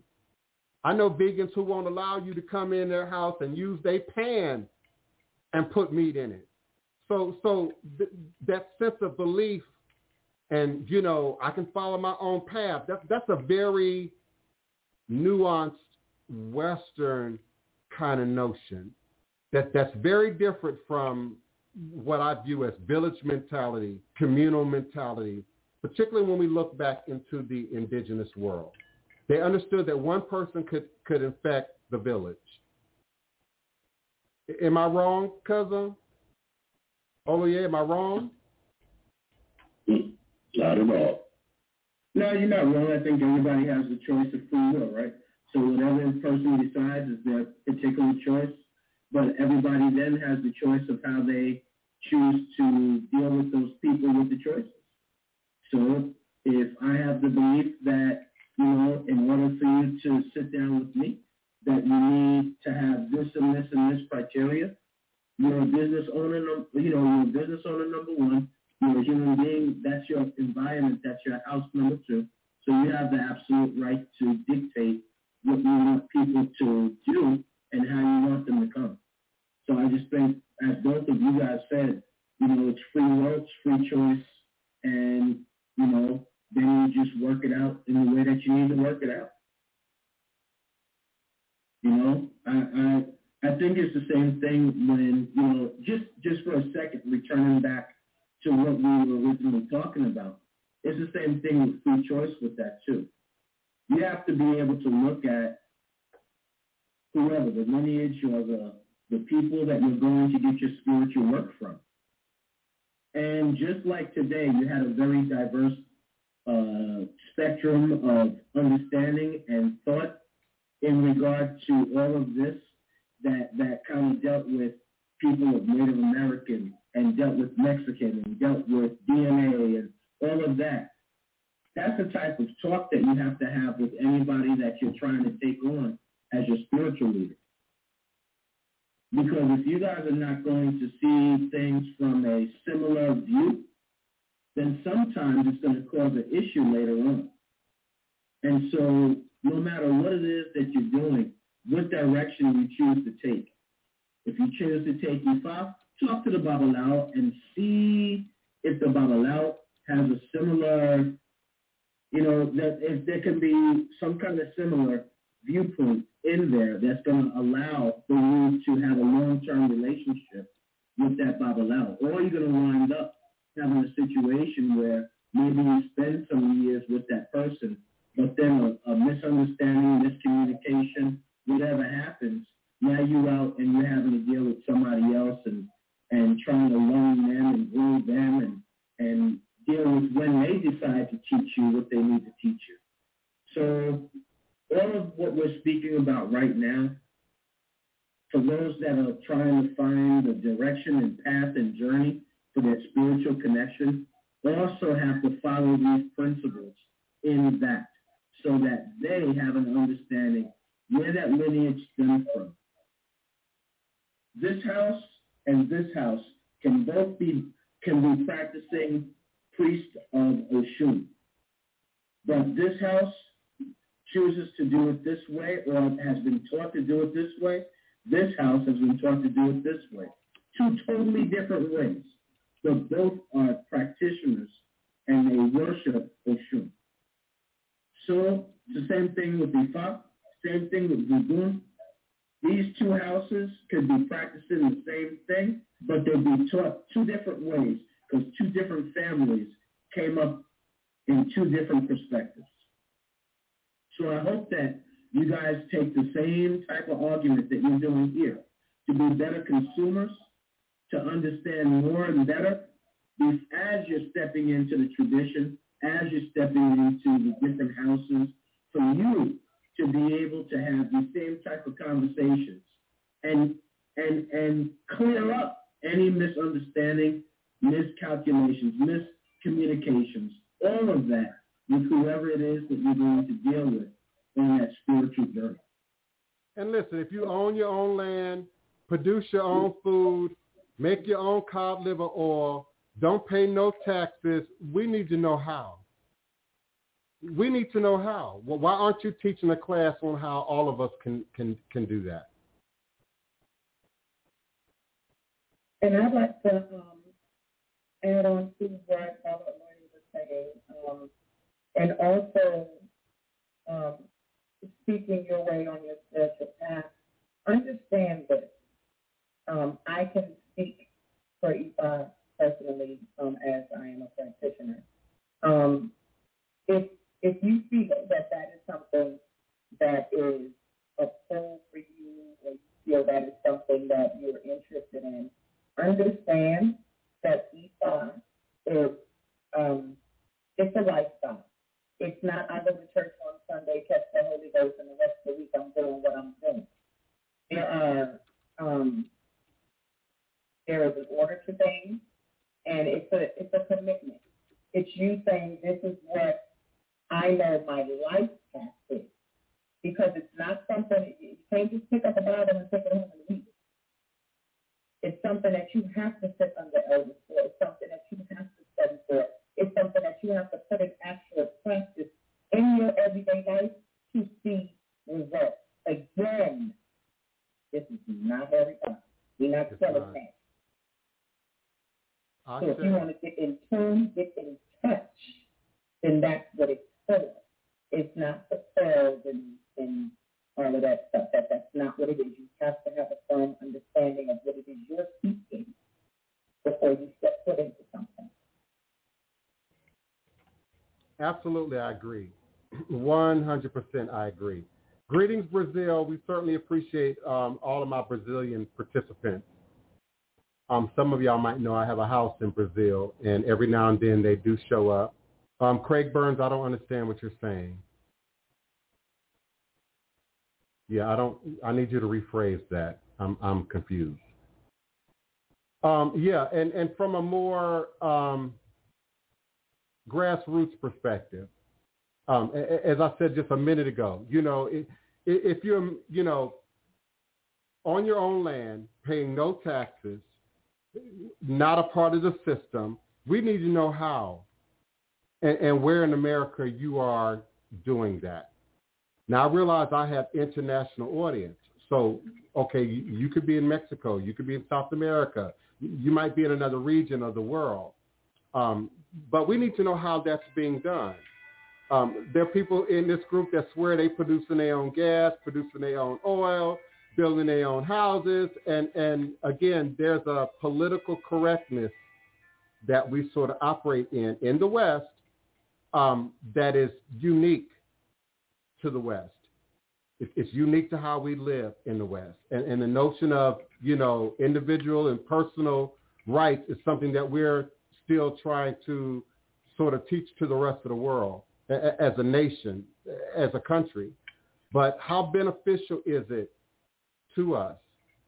How beneficial is it for us to sort of continue to lose that village mentality, that family way of viewing things? I can remember a time when people did things as a family, as a group. Now we spend holidays in isolation. Now we live in condos and condominiums in isolation. Now we live separate from our food, separate from our meat, separate from the very utilities that we need for survival. And where we're not, quote unquote, separate from it, we're paying for it through the system that our government and municipalities provide. So I'm always in conflict when people say, I've got my own, I'm doing my own, I don't trust nobody, I don't believe nobody, and I'm just here to mix it up. Well, I need some documents. I need some proof. I need some ways of doing things. There are many expatriate videos on YouTube, which I'm completely obsessed with, Otan, by the way, where people have, left America and are now in Ghana or now in Senegal or now in Nigeria. And they're sort of, videotaping their journey there. And so it's interesting when they run into the different land laws, for instance. There are countries in Africa, you can't buy a house and the land forever. I think my cousin Olier spoke to that. At some point, you get a land lease, and at some point it goes back into the community. It goes back to the ancestral land that came before you decided you want to come and throw up a really nice Western-style house on that land. So there are very different rules of engagement in some of these areas where we're associating traditional African-based religious systems and practices. I also wanted to speak to what my cousin said about asking questions. Anthony X, it's not worth it. I have a deeper relationship with the King and Queen Quet than you obviously know or even realize. So, but it's okay. It's all right. I actually beaded a whole entire Mardi Gras Indian suit on Queen Quet that is now in the museum here in Louisiana, and it's on its way to Paris. Queen Quet has come here and spent time in our community. The King of Olatunji has come here and spent time in our community. I block people who troll, not people who speak their mind. I block people who troll. And I'm a little bit social media savvy, so I know trolling when it's happening. You asked about, go ahead. Somebody. I had a question. I'm not sure if it's relatable or appropriate, but I think it might be. But my question is, when we finally get our answer to our lineage, what would that look like as far as identifiers, as far as like how we identify? The primary question being, are we afraid to identify with what we find? We're talking about DNA? Yes. The identifiers are in your blood. There are very specific haplogroups that fit into very specific ethnic groups.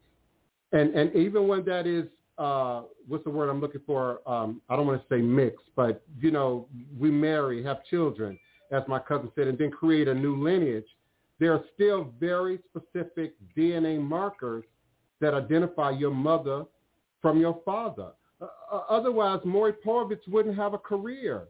There wouldn't be no paternity test. There wouldn't be no pregnancy test if we weren't able to appropriately identify scientifically certain markers in our blood. We would know who would have sickle cell if we weren't able to appropriately identify specific markers.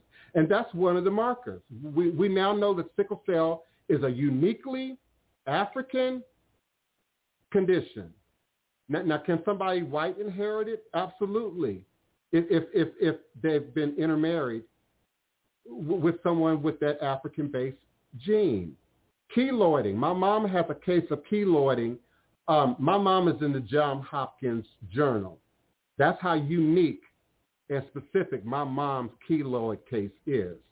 But those keloids trace back to a very specific genetic marker from West Africa. And we now know that the same gene that creates keloiding is the same gene that protects many indigenous Africans from malaria. So it's a very specific marker.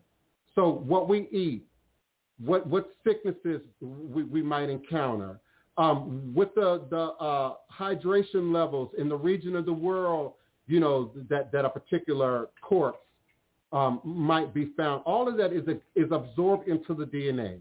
How much water did they have? How much produce was in their diet? How much fish was in their diet? And so there are very specific markers that determine origin and from a more geographical place. And Neophyte Bokor, that's also why I mentioned 23andMe and the whole Neanderthal thing, because you can't see that on some of the tests or on Ancestry.com. But how then do they determine who's got Neanderthal blood and how much? Based on the science that we already know. Humans evolved out of the motherland,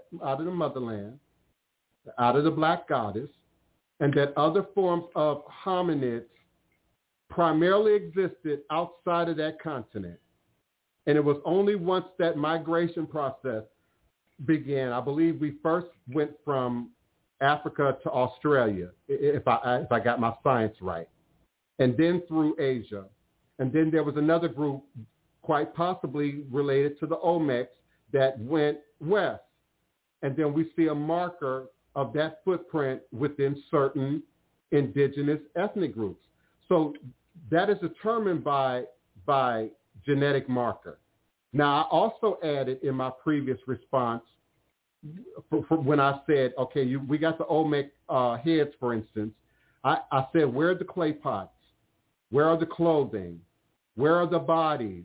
Where are the other cultural elements to that, which could also speak to some interchange, even trading? We know that we found archaeological caches of products from Africa and other places of the world that got there through trading. But you don't find the people. You don't find the bodies. You don't find the DNA.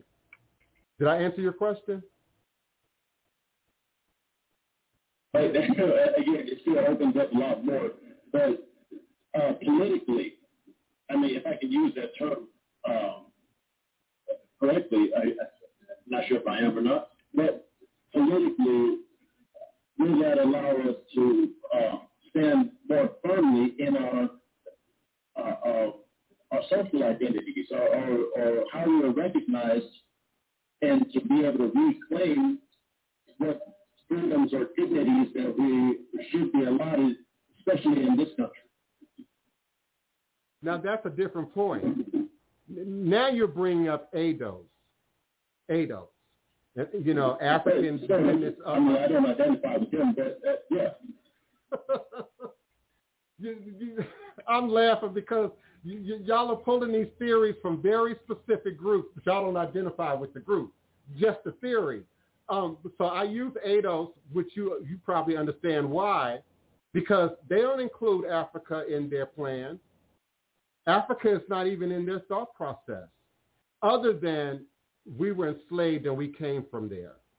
But they don't believe Africa has any place at the table or even that conversation, nor would they agree that the indigenous Americans have a place at that same conversation.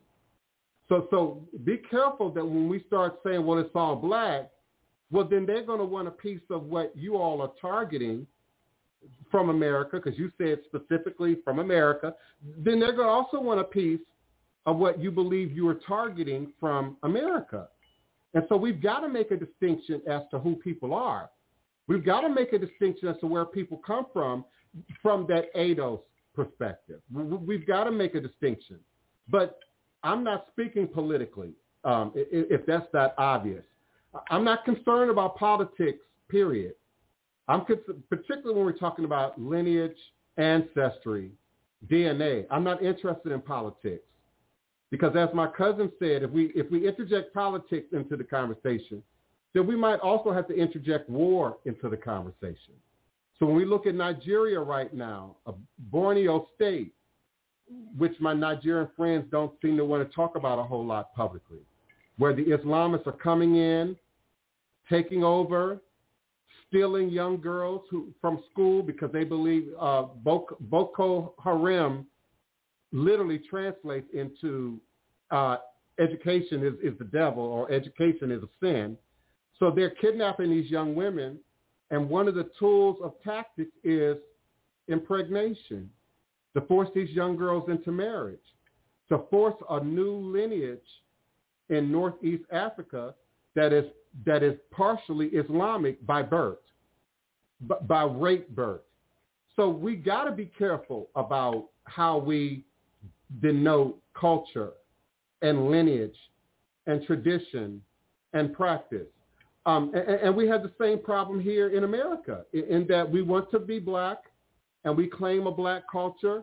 We claim a African-based system that is unto us, but we then have to struggle every day to try and separate what we think is outside of that.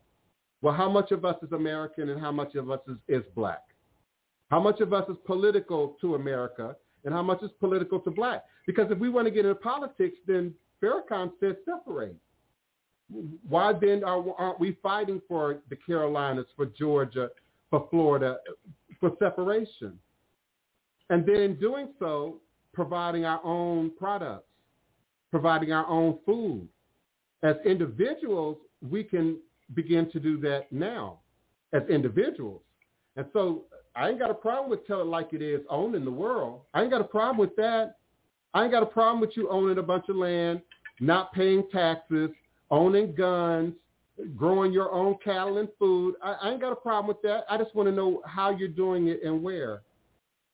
And where.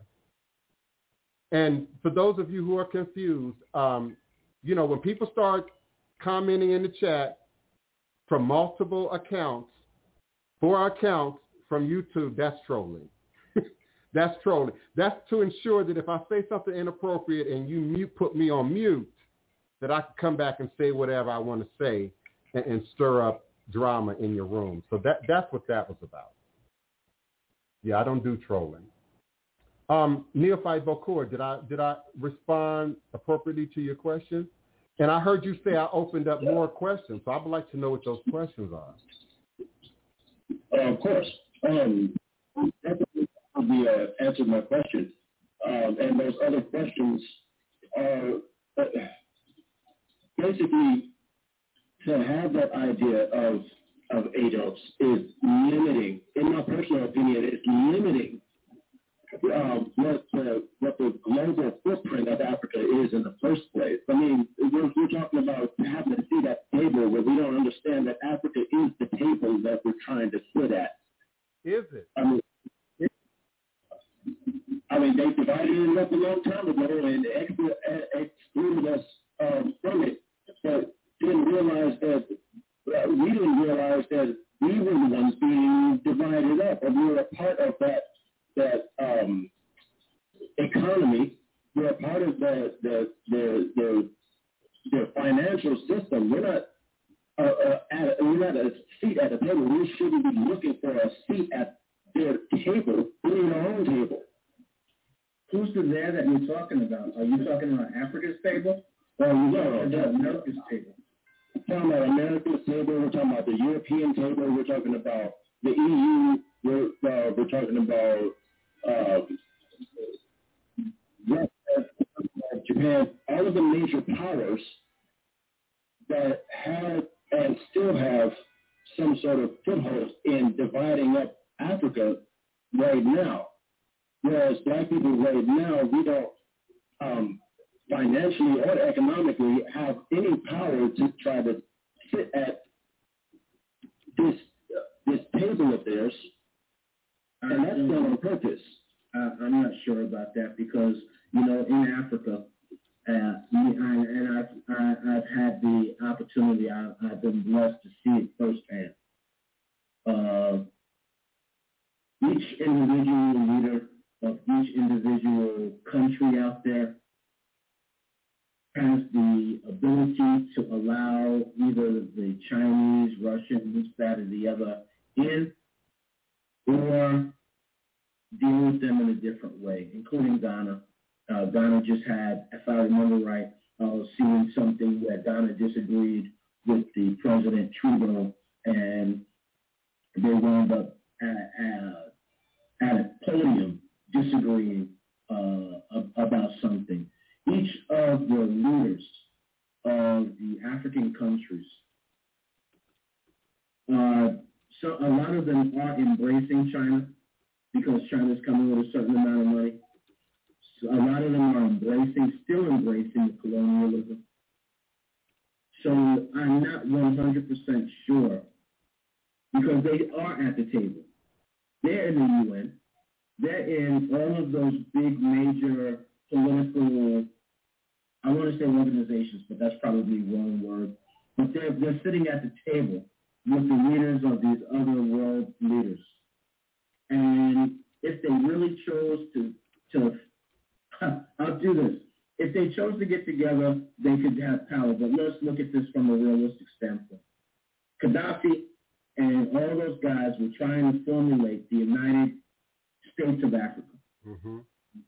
When they were trying to formulate the United States of Africa, it really set off waves around the world because the last thing that people want, European-wise, is the United States of Africa. It's my contention that many other things happen that we probably were wise enough not to speak about here on this platform, happened to different leaders because they were trying to get together to formulate that unity. So when I look at it, I am not real positive about kind of what you said because we are at the table. We have the ability to say what we need to say. We have the ability to dictate who comes in and who goes out, but there are still many under colonialism power. There's many that are still kind of owned by those European nations. And so then, yes, it limits their ability, but they're still at the table, and many of them are actually free and sovereign from the colonial powers that were once owning them. I don't know if I explained it right, but I just am not sure about what you had said in that right, and especially by being out there and seeing the embracing of different African leaders to the Chinese, to some of the other world powers. I agree, and I hear what you're saying, but one of the things that doesn't sit well with me is some of the corporations that have taken foothold in some of these countries in Africa, particularly Ghana, with the acceptance of Hyundai and Kia, providing jobs, much-needed jobs in Ghana. However, I understand what happened to the city of industry in Los Angeles when the corporations came in there. I also understand what happened to Detroit after GM decided to pull up stake and all the steel mills pulled up stake in Detroit. I see something kind of, it feels like it was occurring. Maybe I'm just doing my feelings and not really putting enough structural study in it, and I'm still kind of lingering in my feelings. But my feelings are telling me that it feels like what they're doing mimics the city of industry in Los Angeles, Detroit, and what's now the Inland Empire in Southern California is going through that same issue, but it's on a kind of a smaller scale. All of our areas are being put in, instead of homes being put in, they're putting in more warehouses. The more warehouses that they're putting in, the more homes get destroyed and more warehouses get put in.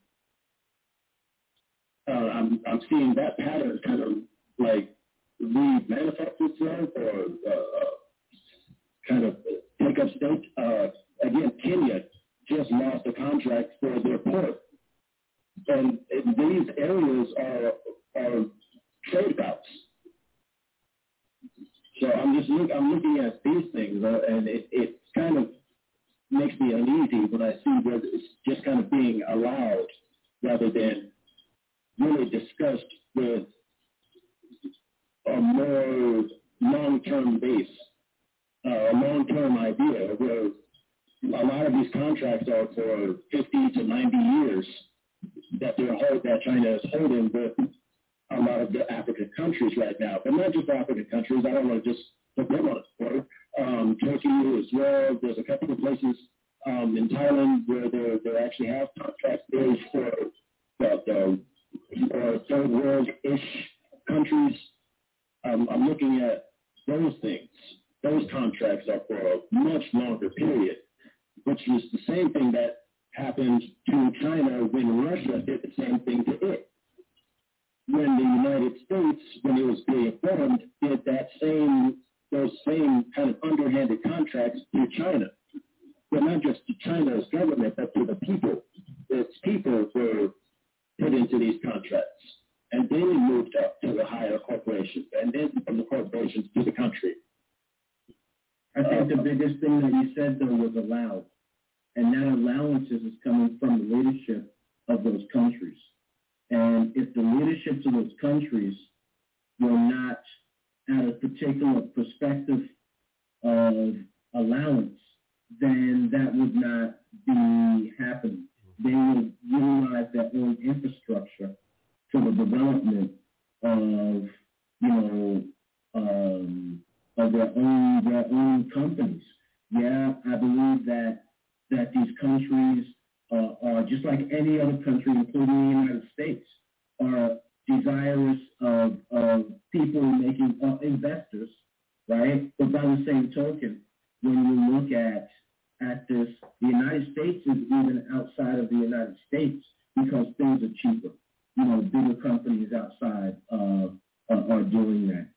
So I think at the end of the day, this is all an economic thing. It's beyond the political. This is totally economics.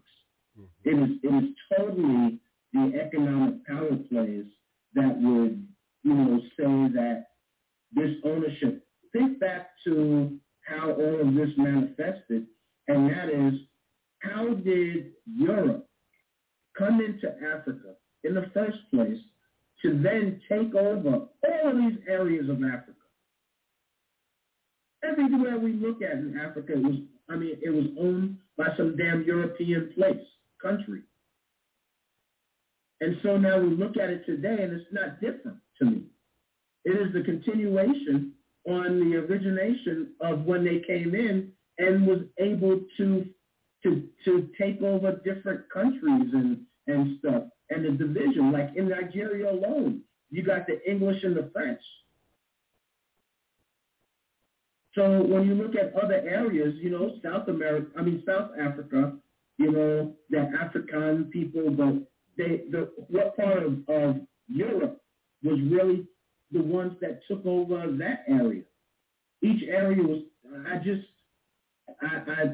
I struggle with it because it's the allowance of those in powerful positions that have a different agenda than we're even formulated here, because they're at a totally different level of thinking and what's happening in their country and other things under the table and just there's so much in that political jargon in all of that that's going on. The political power structure here in this world is definitely the haves and have-nots. How do you get Bill Gates to go in to these places in Africa and even deal with getting sit-downs with the presidents and the leaders to facilitate when and how and all of this with his vaccines? That stuff is privately owned. And so I just don't know. That's correct. I'm not the smartest person in the world. I really don't know. So I'm going to get that over to my cousin because he's a hell of a lot more knowledgeable about this stuff than I am. To some degree, yeah. Well, first I want to say I'm not keeping anybody over past your comfort. So if any of my co-hosts or anybody in the audience wants to move around, I understand we're well over 2 o'clock. I get it. But this is a great conversation. There's still one or two things I want to respond to. Anthony X brings up the migration of ancestors from the Carolinas to Liberia, and particularly during the slave trade. And I just want to inform him, if he didn't already know, at that time, the white man saw that as a viable way of getting us out of the country. They would have preferred to, rather than free us and accept our humanity, send us all back to the motherland, all back to the continent. And of course, Marcus Garvey came along and sort of furthered that concept as a good thing within our community, and he was sabotaged by the U.S. government and the CIA and COINTEL. And ultimately, Liberia digressed into a very bloody civil war, of which I hosted some Liberians in the 1990s who were fleeing the country as things began to finally break down and come apart. I want to inform you, if you didn't know, the U.S. government supported the notion of us going to Liberia, leaving the country and going to Liberia rather than to stay here and stake any kind of real claim to anything. And that was originally a part of my question with Neophyte Bokur, or comment, I should say, about ADOS. ADOS is not looking at Africa as the table. They're looking at America as the table, and only limiting their viewpoint to us, those who are absolute descendants of the enslaved, and then what the U.S. government might owe us. I don't know that group has evolved to a more universal global perspective in the way that you're suggesting. If that were the case, I think we would be working a little bit more closely together with Nigeria and Ghana and many other countries. And we are seeing that improve in the last 10 years. Ghana has an open door policy. It's my understanding to African Americans who want to relocate. I mentioned a little while back that I'm kind of obsessed with expatriate videos on YouTube, which are real easy to find, of African Americans who have left here and have moved into West Africa, and have built houses and businesses and whatnot. And yes, there has also been a little drama associated with that. Some of the things that we would assume, cultural divisions, communication divisions, the way we do things. And before I forget, I also want to speak to something my cousin said a little while back, Oloye, about asking questions. If you can't ask your Babalawo, your Oluwo, your Voodoo priest, your Mambo questions, run for the hills. Run for the hills. They should be able to answer those questions, and if they can't answer them, they should be able to refer you to sources within the tradition that absolutely can address and answer your questions. I'm put off by the idea of exchange of money without questions. I'm put off with the notion of traveling to another country without having done due diligence and research and asking questions. And Otun was very specific about that in her previous presentation about visiting the motherland. So was my cousin. Know where you're going, know who you're talking to, know what to expect when you get there. And if your contact is unable to answer those questions, you might either be going at the wrong time or you might not be going with the right person. So I want to get that out before I forgot. Now, if there are any more questions, comments, requests, come on in. Craig Burns talked about in Thailand, you can't own more than 49% of a business in their country if you're a foreigner. And I believe Nigeria, Senegal, Ghana use the land lease in a very similar way. Now, you might be able to come there and build your house, build your business, but don't think, as we do in America, that it's yours forever, and then you can sort of sell it down the line. It doesn't quite work that way in some of these other countries, and that is how they protect maintaining these resources within their communities. Did anybody else co-host, Neophyte, Otan, Oloye, did anybody else have any questions, comments? We had phone calls. Just one last one. Basically, that I understand ADOS is supposedly evolving and whatnot, but I'm not suggesting at all personally that they're evolving into something more tangible. Honestly, it's none of my business what they do or don't do. But because I have my own thoughts, my own ideas, my own. I travel the whole country. I'm a truck driver, for goodness sake. I have my own opinions about what I see with my own two eyes about how this country is moving. So as far as ADOS is concerned, they can do whatever they want. I mean, but I'm not saying that they're evolving into something more tangible. I'm just giving my own opinions on what I'm seeing. My own notes from the different news channels that I make sure that I take in before my day is out. Yeah, I agree with you.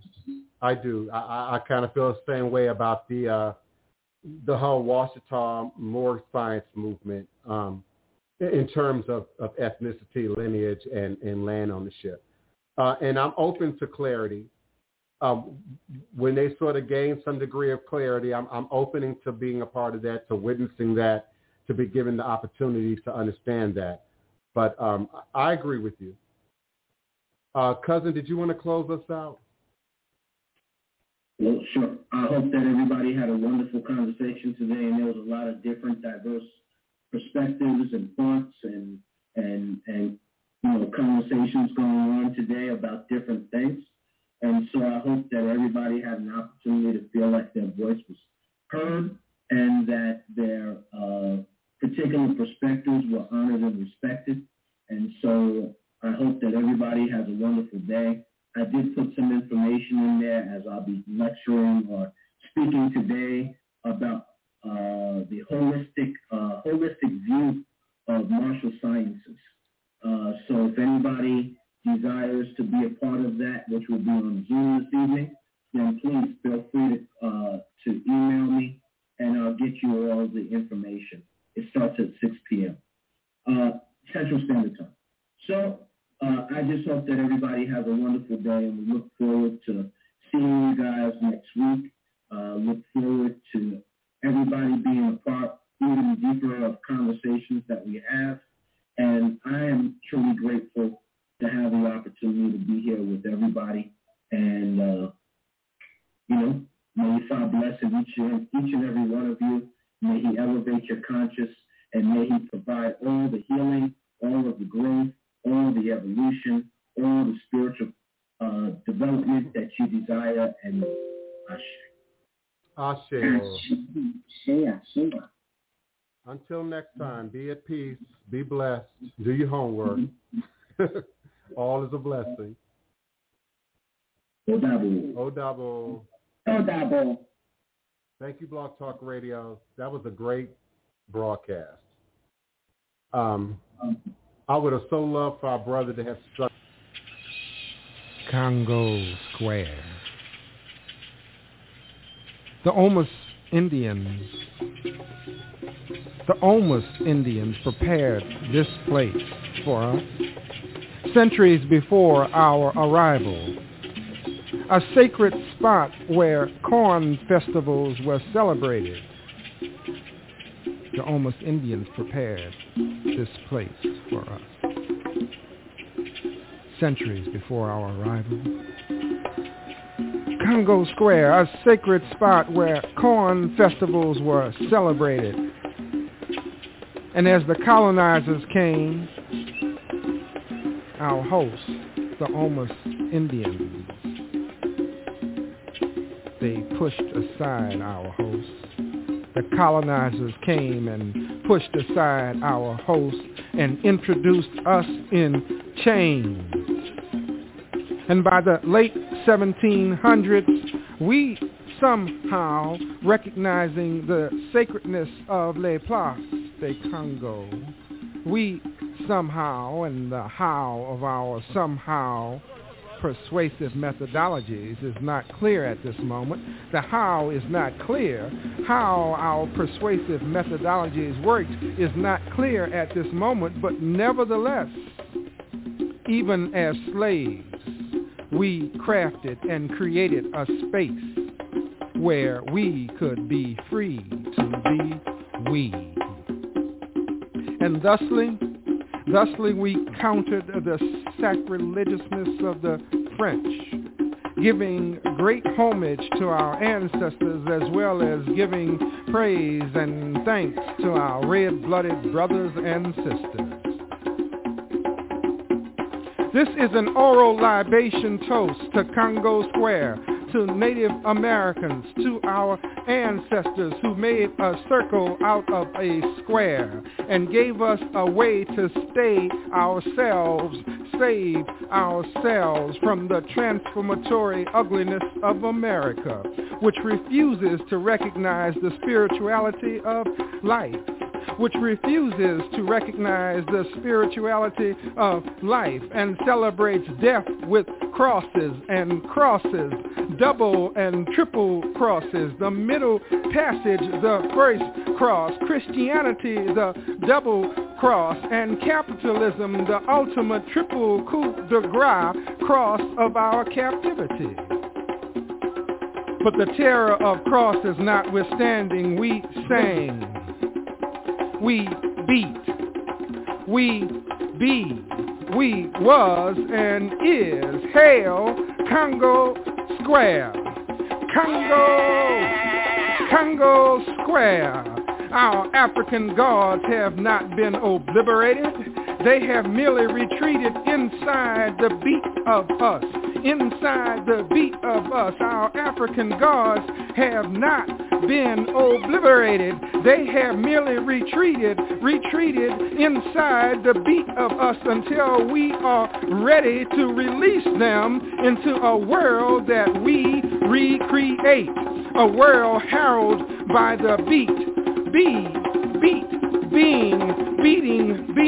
of black heart drums. Heart beat, heart beat, heart beat at this place, be heart beat, be we beating place in new world space, beating being in place in new world, preserving our ancient pace. Our dance is the God walk, our music the God talk. First thing we do, let's get together, circle ourselves into community. No beginning, no end, connected together and singing, ringing, singing in a ring. Second, let's be original, aboriginal. Be what we were before we became what we are.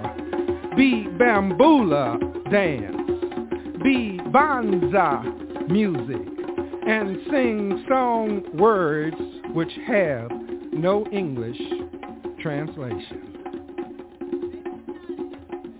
Third, let us remember.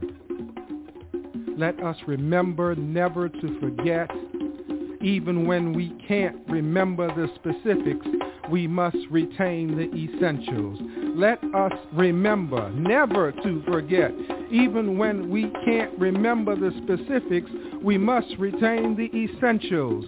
The bounce, the blood flow, the feel, the spirit grow, energy must retain and pass on the essential us-ness that others want to dissipate, whip out of us. Whoa! But no matter how much of us they prohibit, no matter how much of us they prohibit, Deep inside us is us. Deep inside us is us. Remains us inside and needs only the beat to set us free. The beat to free us. It is morning, a Sunday, a field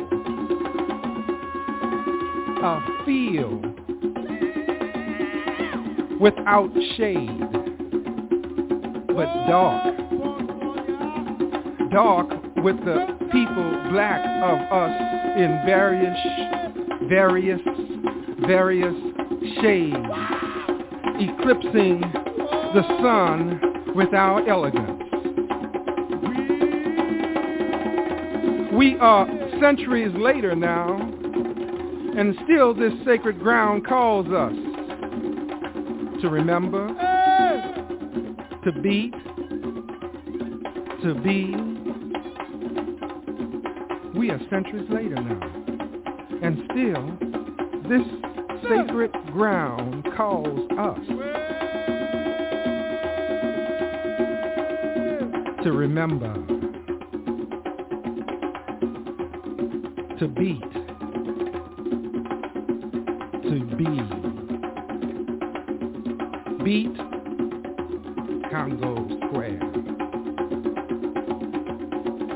Be Congo Square. Beat, be. Beat, be. Beat,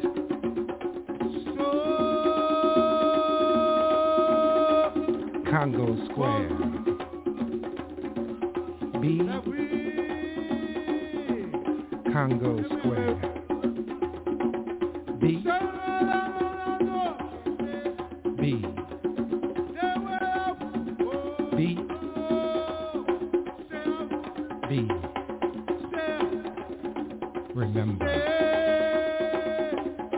remember.